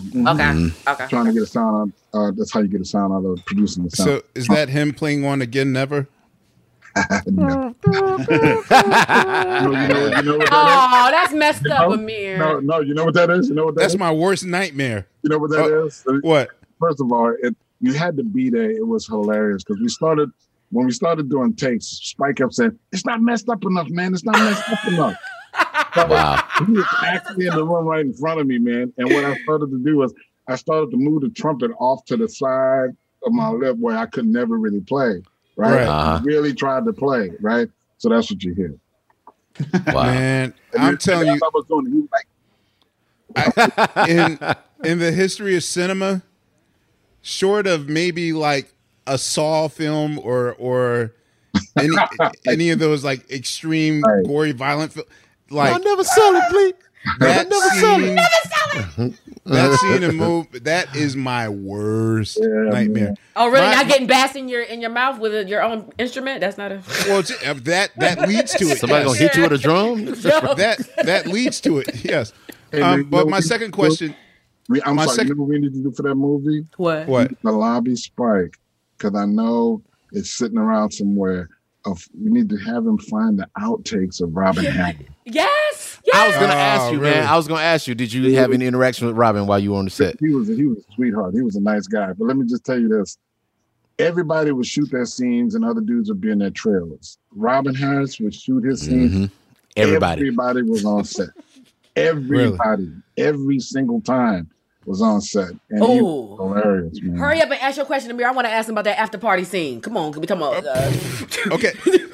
Well, I have a question. I asked Branford this on his episode, but his answer didn't satisfy me enough because I want to know the science of the scene. Mm-hmm. So at the very beginning, when they're doing "Say Hey," there's a really genius point, you know, where Shadow sort of interjects and takes over the song, keeps or no, where Denzel's character prevents Wesley Snipes' character from hogging up the solo spot. But to me, that moment of interruption was so authentic, and you guys kept it on the soundtrack, sort of the messed up. And that part where, how was that choreographed? Because it wasn't like they had to shoot that scene first, and you guys are in post following them. So but it's so spot on and perfect. Yeah, no, we just did it in the studio, man. I remember, we did a couple of takes of it, where Branford would just play. Then all of a sudden I would just interrupt. And whose idea was that to make sure that it happens on the soundtrack of all things? Oh, on the soundtrack. You know what? That's a good question. Yeah, well, back then we were trying to just make sure that whatever we put on the soundtrack was kind of authentic and true to what people saw on the screen. I know a lot of times people take alternate takes and put on the soundtracks, but Spike wanted people to experience what. See, and I thought that was such a bold move, because it's like, even without context, I always wondered, people, for the few people that just had the soundtrack or heard the soundtrack without knowing the context for which that occurred. But for me, hearing that mistake on there was definitely one of the key moments where a lot of my trademarks of what I do musically is, quote, sounding messed up. But for me, hearing that was just such a come to Jesus moment. You can purposely fuck up on the record and it'd be cool. That's great. You know what our break used to say, man? Our break used to say, I try to make my drum solos sound like a set of drums falling down a flight of stairs. I've heard that. Wow. So ask your after party, because I want to ask another scoring. I just wanted to have how many moments you had where they were so in the after party moment, one of the famous scenes about, give the people what they want. If you play this shit, the people people tell you, people will come. The people will come. Yeah. Who is Terrence Blanchard in that conversation? It's interesting. Well, I'm definitely not totally in that direction, but this is one thing I will say.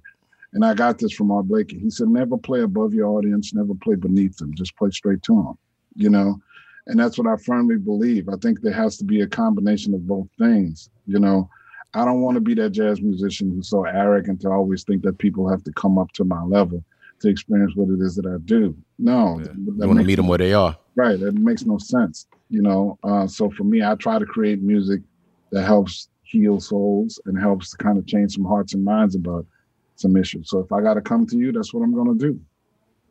And was Pop Top 40 fun to make? Oh, it was, man. We've done these shows around the world in a lot of different countries with orchestras, and the shows are the music of Spike Lee, and we have visuals, and we'll bring vocalists out and sing all of the songs and stuff. And they're very hard to get into, Terrence. Yes, that's one of the hits. Yes. Booty, booty, booty, titty, titty, titty. Let's get married. Let's get married. How when you're presented with a new challenge, a new project, how long does it take you to even begin to craft what is it going to be? Or is it so shotgun where it's like a gun to your head, you're given a daily, and in 3 weeks you got to come up with something? Man, what it's gotten to the point now where I just tell myself, just start. You know what I mean? Because I used to freak out and try to overthink things a lot of times, man. And when you sit down thinking too much, you're not really accomplishing anything. That's why when I'm not working, when I'm in between projects, that's when I'm doing my homework on my plugins, on my sound design, on everything that I need to do. So when it's time for me to work, I could just go ahead and do certain things. You know what I mean? Mm-hmm. So for example, I'm working on a project and I needed to craft a certain type of sound for the show. And the first thought to my mind was, I need these types of drums. Let me get these drums up. Boom. Let me start playing some rhythms. And once I start putting these rhythms in, the next thing you know, that starts to spark an idea of I need to create this sequence bass line. So let me get in here and start messing around with the sequencer and the thing and put that together. And I need to have something in the middle.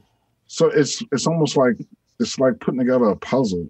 you know, but the puzzle is like is specifically designed for whatever project that you're working on at the time, because all of the inspiration. And this is the thing, man. This is one of the things I always tell my kids. I said, look, man, work at your craft, because you never know where inspiration is gonna come from. Sometimes it's rhythm, sometimes it's a melody, sometimes it's just a sound, sometimes it's a group of harmonic progressions.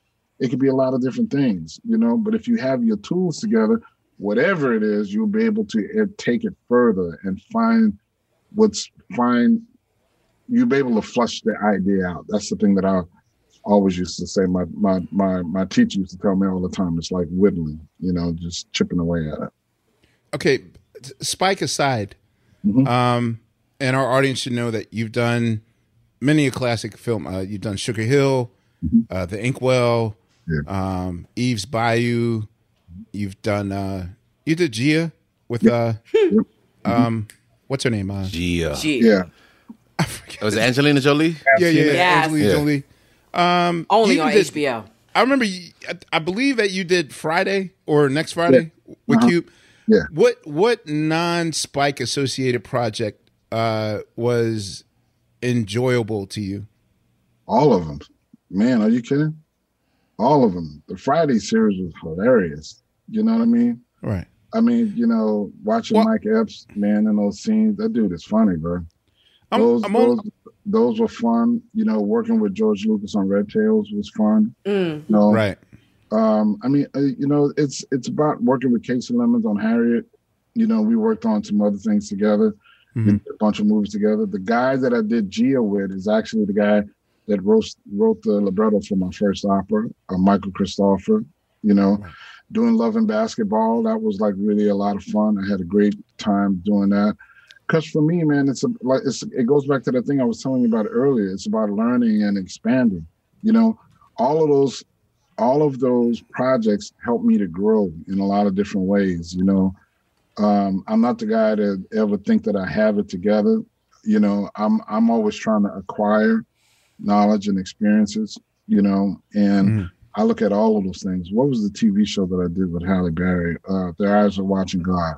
Wow, yeah, Michael Ealy, yeah, that was good. Yeah, you know. So you don't do projects unless you really feel them, huh, Terrence?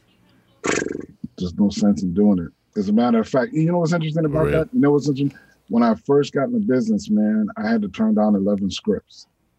You know, and I hated doing it, but I had to do it for a reason, because you know all of the 11 scripts were Black films. You know, and one of the things that I tried to do was, and they weren't, you know, like Harriet Tubman or anything like that. You know, one of the things that I was trying to make a point to my agent at the time, I have a different agent now, was I don't want you to see me that way. You know, I don't mind doing those films. I don't have a problem doing those pictures, but I'm turning them down because that's all you're bringing to me. You know what I mean? And you need to see me in such a way where anything should be on my table, not just that, you know, and I paid a price for it. I didn't work for a long time, you know what I mean? But I just felt like if I didn't take a stand, they would just see me as one thing. Yeah, they would typecast you. Right. Yeah. And I hated it because I wasn't trying to make an indictment on the films. You know, you see what I mean? It wasn't that. I wasn't trying to make an indictment on the films. What I was saying to my agent, it's like, yo, dude, really? I mean, because at a certain point it became comical. I'm like, 11 scripts, dude? Really? 11? Any notable films that you had to turn down, or that you've turned down that were like, damn, I didn't know that Avatar was going to be blah, blah, blah. I really wanted to do the Miles movie, you know. Miles ahead? I was going to ask you. Miles ahead? You might have dodged the bullet with that one. You dodged all day. I think he was good to sit that one out. But listen, when they were talking about doing it, you know, Miles, listen, that's my hero. So I get it. Right. You know, I wanted to be a part of it for sure. Don Cheadle's amazing. We say that. Although I did like what Glassford did for it. I mean, I didn't have no problems with the music. I thought the movie was but I really did like what Glassford did for that stuff. Yeah. All right, y'all. You know what season it is. 'Tis the season for spring breaking and planning our summer travel.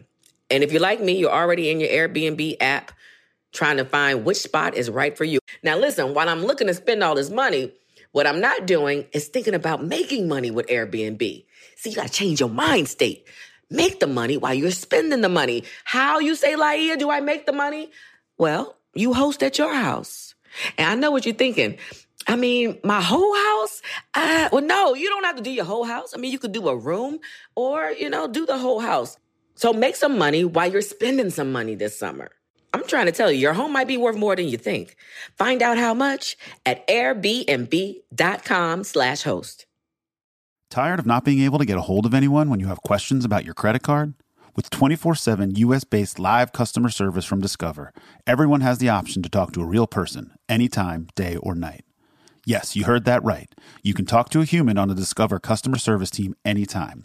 So the next time you have a question about your credit card, call 1-800-DISCOVER to get the service you deserve. Limitations apply. See terms at discover.com/creditcard. It is Ryan here, and I have a question for you. What do you do when you win? Like, are you a fist pumper, a woohooer, a hand clapper, a high fiver? I kind of like the high five, but if you want to hone in on those winning moves, check out Chumba Casino. At ChumbaCasino.com, choose from hundreds of social casino-style games for your chance to redeem serious cash prizes. There are new game releases weekly, plus free daily bonuses. So don't wait. Start having the most fun ever at ChumbaCasino.com. No purchase necessary. VGW. Void where prohibited by law. See terms and conditions. 18+. Okay, so scoring, I'm not a full-time scorer, so I'm not that deep in the pool. I'm still in the shallow end of it. Mm-hmm. And shout out to Spike, who got me my first scoring thing with a commercial. But what I do notice is that I'm used to it now, but in the very beginning, I used to be frustrated because oftentimes you're having sort of creative direction conversations with people who aren't necessarily they don't speak the language, and it gets very frustrating. Come on then. Yeah. And so, but the thing is that how do you handle, like I learned early, and it's hard, especially hard for me because I learned early in scoring that drums get in the way. Woo! So I took drums.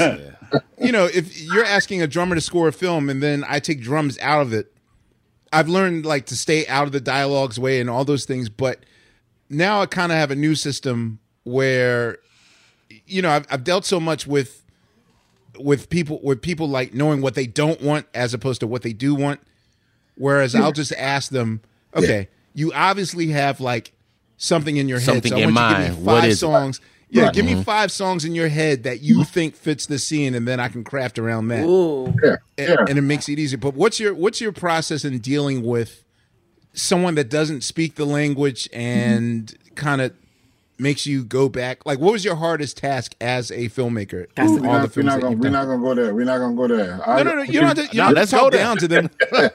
No, I'm just giving us too. Like, give us an example of like times where you had to go back and do something over again and over and over. No. I've never had that.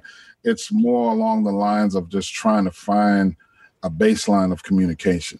You know what I mean? And Miles Goodman, who was my mentor in this business, that was the one thing that he told me. He said, that's what you're really being paid for. He said, listen, man, we all can write music for film. You know what I mean? It's really about following the story and becoming a storyteller with your music. He said the hard part is just trying to figure out which way to go with that, because a lot of times there's so many ways to deal with it.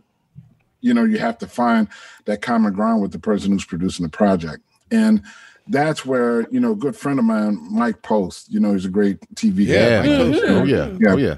Mike told me one time, he said, listen, man, he had a project and he said he was having an issue talking to a director. And I thought this was brilliant, man. He said, man, why don't you come over to my studio? And Mike would just sit down and play a chord and say, all right, tell me what you feel. And then he would write it down. You can play another chord and say, tell me what you feel. And he created a baseline of communication from that point of view. I try to do more of what you were just talking about. I mean, when I said, listen, tell me what it is that you're hearing. If you have a playlist, send me the playlist. You know what I mean? Right. And you're always trying to get at the core. But here's the thing about it, though. The people who are coming to you have to be open to stuff too. And they have to trust you. Yeah, they have to trust you, man. Yeah, and when there isn't that trust, it can be rough. Look, man. But sometimes as a musician, you gotta open up your eyes too. Listen, I just worked with Regina King on Miami.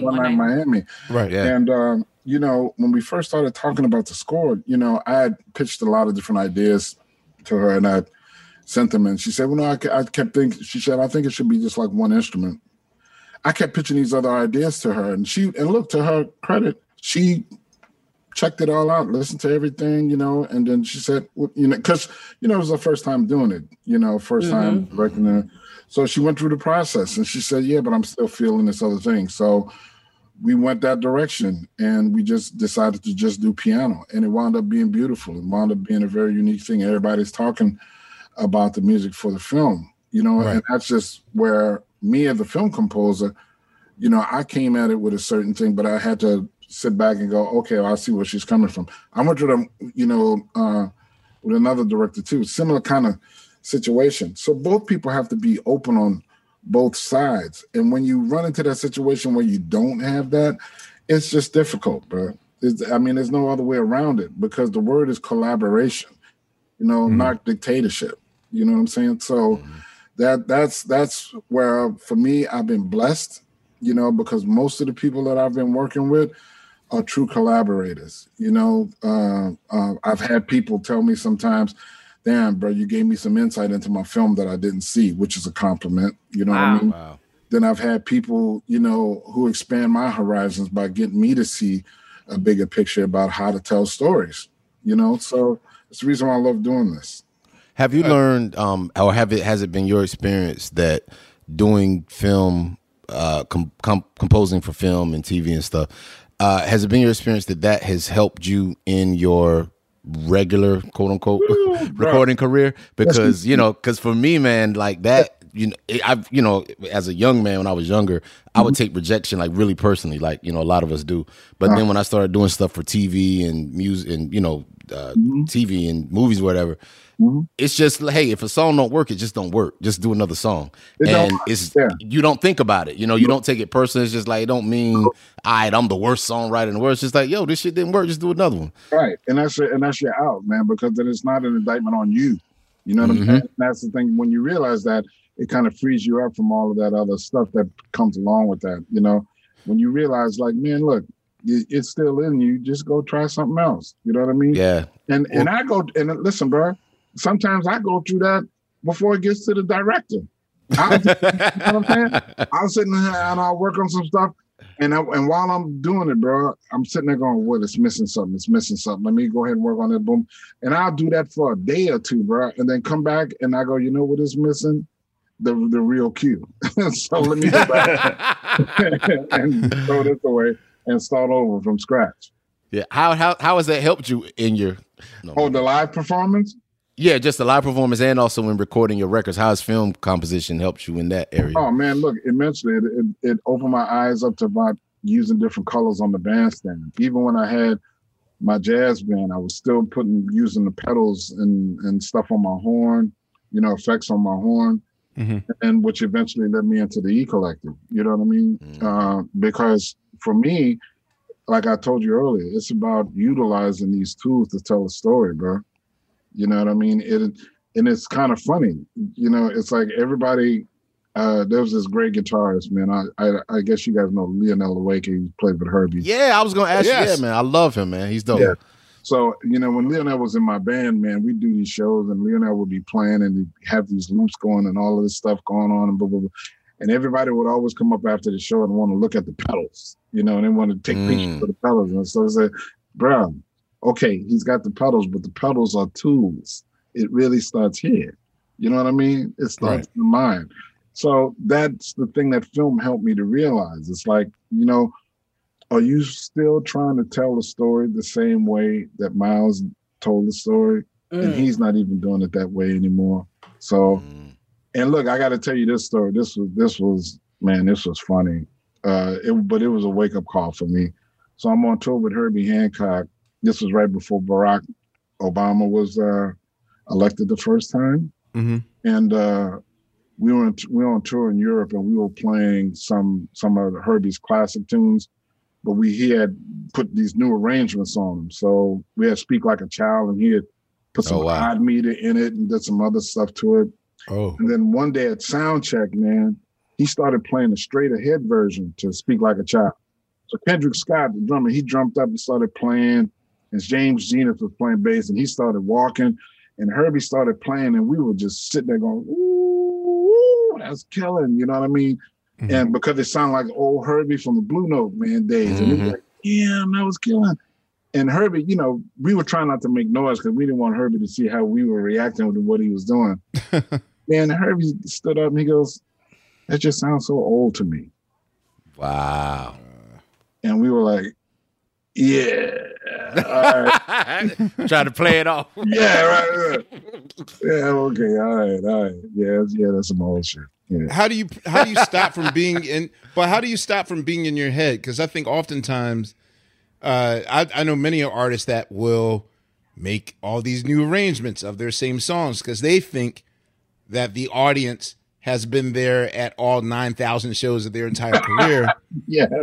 And oftentimes, yes, the audience wants the meat and potatoes version of the song that was served to them as they remember it because you're there to serve their memory, or at least the audience thinks that you're there to serve their memory. But how do you stop from going down that rabbit hole of reinvention to the point where you lose the original script?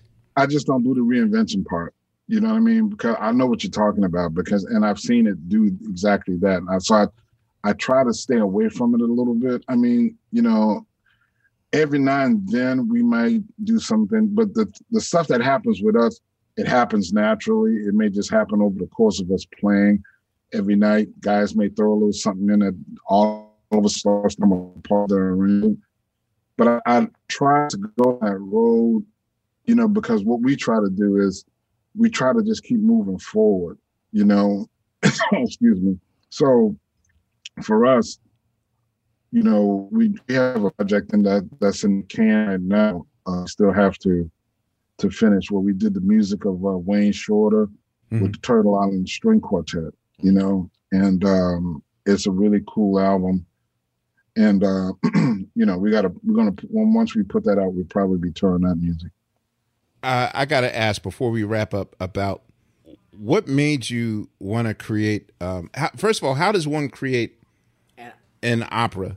Yes, please. Yes. I even reading that, like I don't know, I had the hiccups. Like I felt very overwhelmed. Like, wait a minute, how does one even begin to craft an opera? Like, yeah. So walk us through in creating operas and how does it start? Okay. It starts by somebody coming up to you saying, man, we want you to write an opera, and me bending over the table trying to smell their breath to make sure they weren't drunk. You know, I was like, do you have the right dude, me, write an opera? And they say, yeah. And, you know, the guy, Jim Robinson, who's become a really good friend of mine, he was like, yeah. He said, I love the album, A Tale of God's Will. And they were trying to find some diversity in, you know, what they were doing and creating new operas in St. Louis. So once they hired me, they were smart about how they did it. So once they signed me commissioned me to do this, they brought me to see their season. And I actually just sat there and went to a bunch of operas in St. Louis, right? Yeah, St. Louis. Yeah. Yeah. And then once I did that, then, you know, they paired me, you know, I started writing some sketches out. And look, bro, it is a daunting task. And the first time I did it, I was so freaked out about it, they had to reschedule my premiere. You know what I mean? I was supposed to open 1 year, and they said, no, he ain't ready. Let's do another year. Because I was sitting there going, you know, I was just trying to do so much research, and I was just like overwhelmed with the whole idea. But it was my composition teacher again, Roger. He said, man, stop trying to write an opera. Just tell a story, you know? And once he did that, that kind of freed me up. And then I thought about something a friend of mine was saying. You know, he said, listen, bro, look, go ahead and just write your stuff, write your opera and tell your story. He said, if it doesn't work, you can just say that this ain't my shit. You know what I mean? I tried it, it wasn't my thing. And I did. And I just tried to be as honest as I could. But here's the thing. My father wanted to be an opera singer. My father was a baritone. So I used to hear operatic music in the house all the time. You know what I mean? And all of that, all of those tones, all of those lines and all of that development of how an orchestra can have a rush of energy, all of that was in my system. You know, I didn't really realize that. You just had to tap into it. Yeah. And then when I had the first draft of just the melodic lines, man, we said, actually before then, you know what they did, which was beautiful. And man, if anybody wants to write an opera, you should do this. What they did was they had a group of actors just read the libretto like a play, and I recorded it, right? Because then I could hear the story, you know what I mean? I could hear it unfold. I could hear the inflections and the voices and all of that stuff. So once I got the melodic line down, then we just started having workshops with singers, man. And I started learning about how to write for voice because, come on, writing for an instrument, bro. If I'm writing for cello, the cellos ranges from here to here. You know, I know what that is, you know. But every baritone is different. You know what I mean? So some people call themselves baritone and they're more of a bass baritone. They could produce more low tones. And some other guys are more like in the tenor range. A tenor, yeah. So yeah, I had to go through all of that. But the main thing about it all is that they basically just kind of like ushered me through every step of it. And then once I got through it, man, when it came time to do the second one, I had more experience and I just felt more comfortable with what it is that I wanted to do. And I got to tell you, it's so rewarding, man, because you sit in a room all day writing these lines. But man, when these guys start to move around stage, singing these lines and these words, and they bring in the lighting and the wardrobe and all of this stuff, it's a really powerful thing. And I tell people it's the highest form of a musical that you'll ever see. You know what I mean? Man. I think there's room for all different type of people to experience opera, you know. And I'll just say this and I'll let it go. Will you do a third? Yeah, as a matter of fact, there's talks about that now. But you know, when my opera came to New Orleans, man, it was a bit of a controversial thing. There were a lot of people who were season ticket holders who wouldn't release their tickets and didn't come to my show. You know? Yeah, but that's cool. Yeah, that's cool. I mean, because the people that did come packed the place. Hell yeah. And when they packed it, I remember this brother, man, he came up to me. He must have been like 75 years old, bro. And one thing he said, man, if this is opera, I will come. And right. I said, okay. And that was the best compliment I could have ever gotten, because what it made me feel like was that's part of what's missing in opera is our culture. You know what I mean? Those stories. You reach someone who never would have got into opera otherwise, if not for you. Right, because he could relate to the story. You know what I mean? The story was about Emil Griffith in 1965, so he could relate. And I was going to ask you, why this full circle moment? I thought about New Orleans, and I thought about Kasi Lemmons being like the director of this opera. Like, out of all the directors, what Brett made you? What she did, that's the second one. She wrote the libretto. Okay. She wrote the libretto for the second one because, you know, I love Kasi, man, and when it came time to do Charles Blow's book, I had to have her. Now, what's funny was they flew us to St. Louis, man, to hang out, and man, you know, Casey's like a dog with a bone, man. So wherever you saw Charles walking, there was Casey right behind him, you know, asking him questions for like 3 days. But she did her thing. She's brilliant. Man. Yeah. I feel like she's a little unsung, but she's sung a lot of places. Yeah. I mean, look at what she did with Harriet Tubman, man. You know. Yeah. Oh, I was gonna say, man, my favorite score of yours, and I think just my favorite music of yours, is from a movie that wasn't that popular, but I love what you did for it. Your "She Hate Me" score. Man. Why you do it, Phonte? Why you had to bring it up? Man, I love that fucking score. That shit is gorgeous, dude. You shitting me? Like, I mean, the movie was the movie, but the score, man, get the fuck out of here, like, man. And we already was honest with Spike about the movie, so you don't gotta hold no. Yeah, I know a lot of people were. Trust me, I heard it. But the score, man, I love, you know, what you did in like your record with Raul Midon, the Adam and Eve, you know. Man, that dude, man. Oh, man. Yeah, you know, it's me playing some of the keyboard lines on that album. Yeah. That's your boy, Derek Ives, playing bass on that, man. Yep, that is Derek. Yeah, man. Now, what do you remember recording about? Because that melody, just like I love that, man. I just remember being in the studio with him, and the energy was just like on point from the first take, and it just felt like, I don't know how to explain it. I guess you guys have gone through this. You know, you start off doing that track, and it has that energy, and you think that's it, and then somebody adds something, and it just keeps climbing. You know what I mean? And that's what was happening with that track, man. You know, man, we just had so much fun. And Raul was open to it all, you know, because I remember there's this little solo keyboard line that I played right going into one of the transitions. And he was cool with everything, man. You know, so we was just going for it, having fun. That's what's up. Well, I'm predicting, yes, even if it's against my own film. Oh no, only because Soul, right? Only because but the thing is, Trent and Atticus are actually. It's so weird when the Academy allows a nominee to come in twice, because it's just going to split. They're in for 2 films. They're in for Soul. Trent and Atticus are also in there for Mink. Mink, yeah. So. I see that. Yeah. I personally I never feel saw that like one. this could be a year, but not to gas you up on that. But is that? I mean, I know the PC answer is yes. I don't get caught up in those things. I do it for the love. Da da da da. But you know, it has to be an exhilarating honor to. And as of this day, tomorrow is voting day. So just saying. Yeah. No, look, man, no, I ain't got no shame in my game when any of that comes across. You know what I mean? I never thought this would happen to me. Are you kidding? Dude, right. You know, I thought I was going to be a dude who had a day job and played jazz because I love playing music. So all of this stuff is gravy, you know what I mean? And then to be recognized in such a way in amongst some of the films that have been some of the greatest films that have been produced, man, is a huge honor. You know what I mean? You're right. It's not the reason that we do this, obviously. You know what I mean? Right. We've had a passion for just being creative, period. But the honor itself is huge. You know what I mean?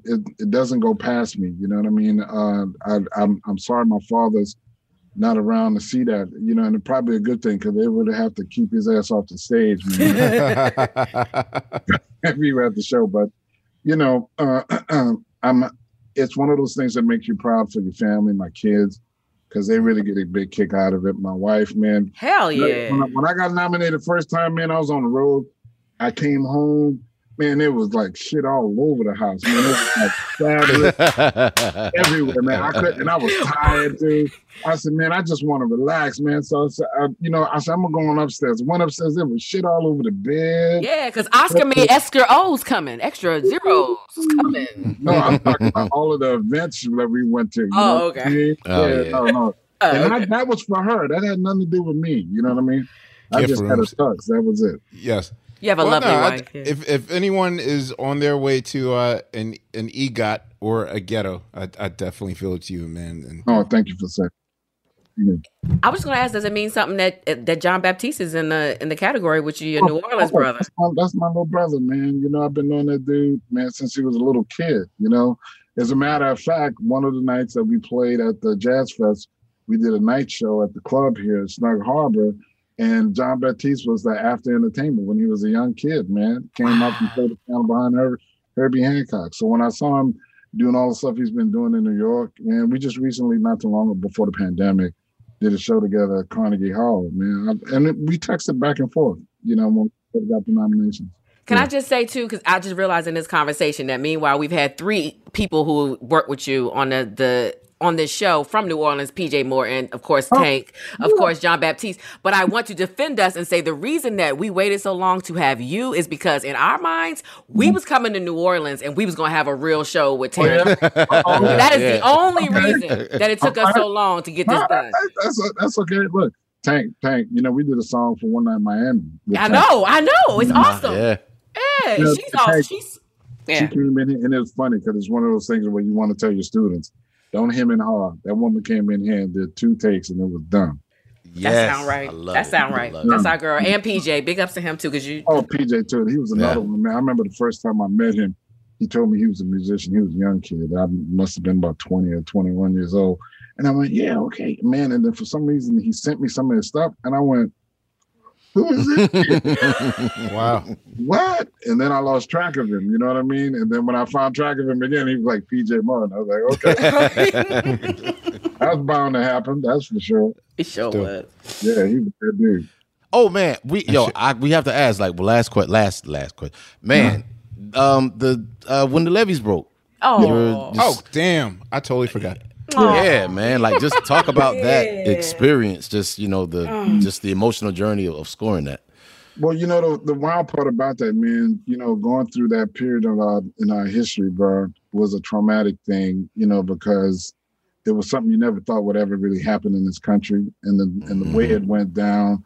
The way we were talked about as being refugees, it was so disrespectful to look on the television and see people that look like people in my family, and they were being called such things. It was like you wanted to scream, but there was no place to go. You know what I'm saying? So we were I had to go to LA because I had an apartment there because we couldn't come back to New Orleans.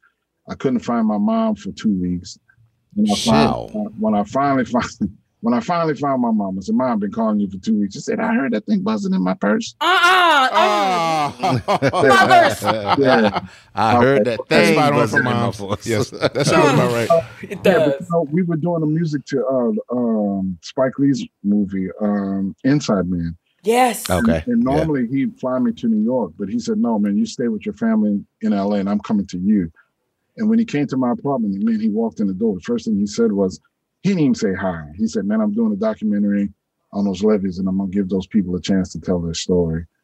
And, my respect for him went through the roof right at that moment, and that's the most comprehensive thing I've ever seen done on all the cultures of New Orleans, and to watch it, we were actually recording the music, the Inside Man. That's how he found out that my mom hadn't gone in the house yet.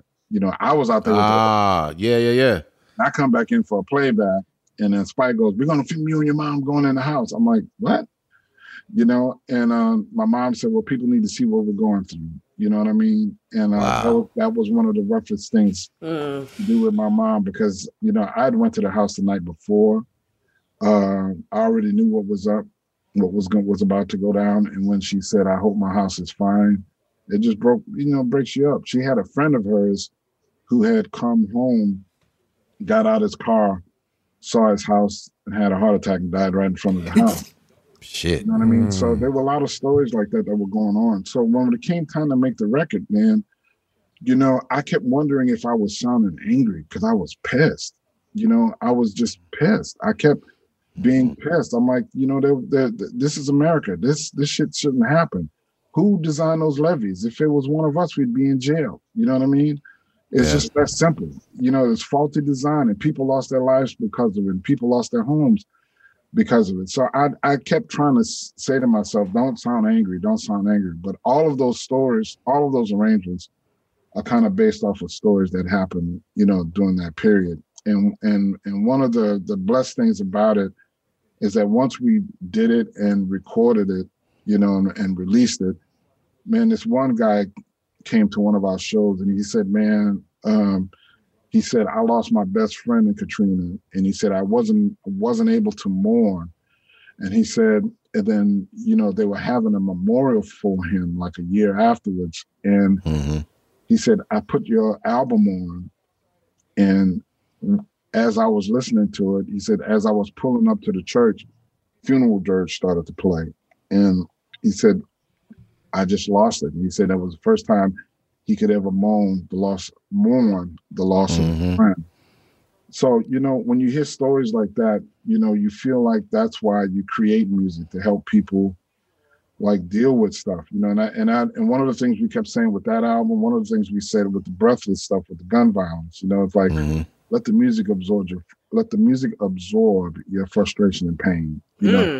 Okay. That's strategic about how we move forward, and creating a more equitable life for us in this country. That's real. Well, I like thank that. you for sharing that, man. No, I appreciate that. Me. Thank you. On behalf of Unpaid Bill Sugar Steve and Fonticolo and Laia. Thank you. Flowers. Nah, flowers. Yes. Nah, thank you for all you do, man. Yes. Like your music, like all your music, it definitely becomes just like a whole nother character in all the movies that you do, and I watch them just as much for your music as I do for the movies. Like for real. That is our truth, you do, Fonte. brother. That is everybody who's listening's truth. Thank you. Yes. Yes, absolutely. Thank you. I love what you guys do, man. So keep it up, man. Thank you. All right, this is Questlove, and we'll see you on the next round of Questlove Supreme. Thank you. Yo, what's up? This is Fonte.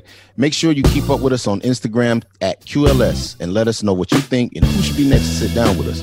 Don't forget to subscribe to our podcast. All right? Peace.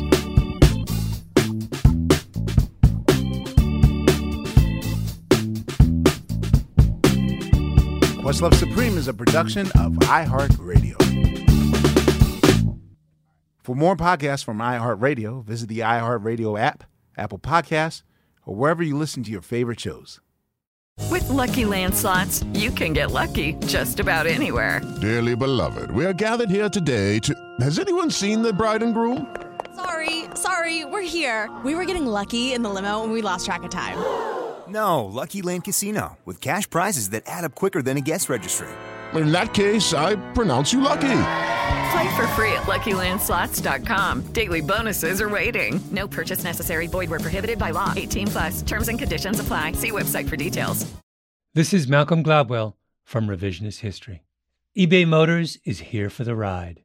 With some elbow grease, fresh installs, and a whole lot of love, you transformed 100,000 miles and a body full of rust into a drive that's all your own. Brake kits, LED headlights, whatever you need, eBay Motors has it. And with eBay Guaranteed Fit, it's guaranteed to fit your ride the first time, every time, or your money back. Plus, at these prices, you're burning rubber, not cash. Keep your ride or die alive at ebaymotors.com. Eligible items only. Exclusions apply. Are you still searching for your perfect place to call home? Well, now is the time to buy at Fisher Homes. If you're looking to move in before the end of 2024, May could be your last opportunity to start building your dream home and close before the year's end. If you're hoping to move in even sooner, Fisher Homes also has homes that are move-in ready and waiting for you, where you can start enjoying the benefits of homeownership even faster. Schedule your personal tour with a new home advisor today at FisherHomes.com and make this spring the season you find your perfect home sweet home.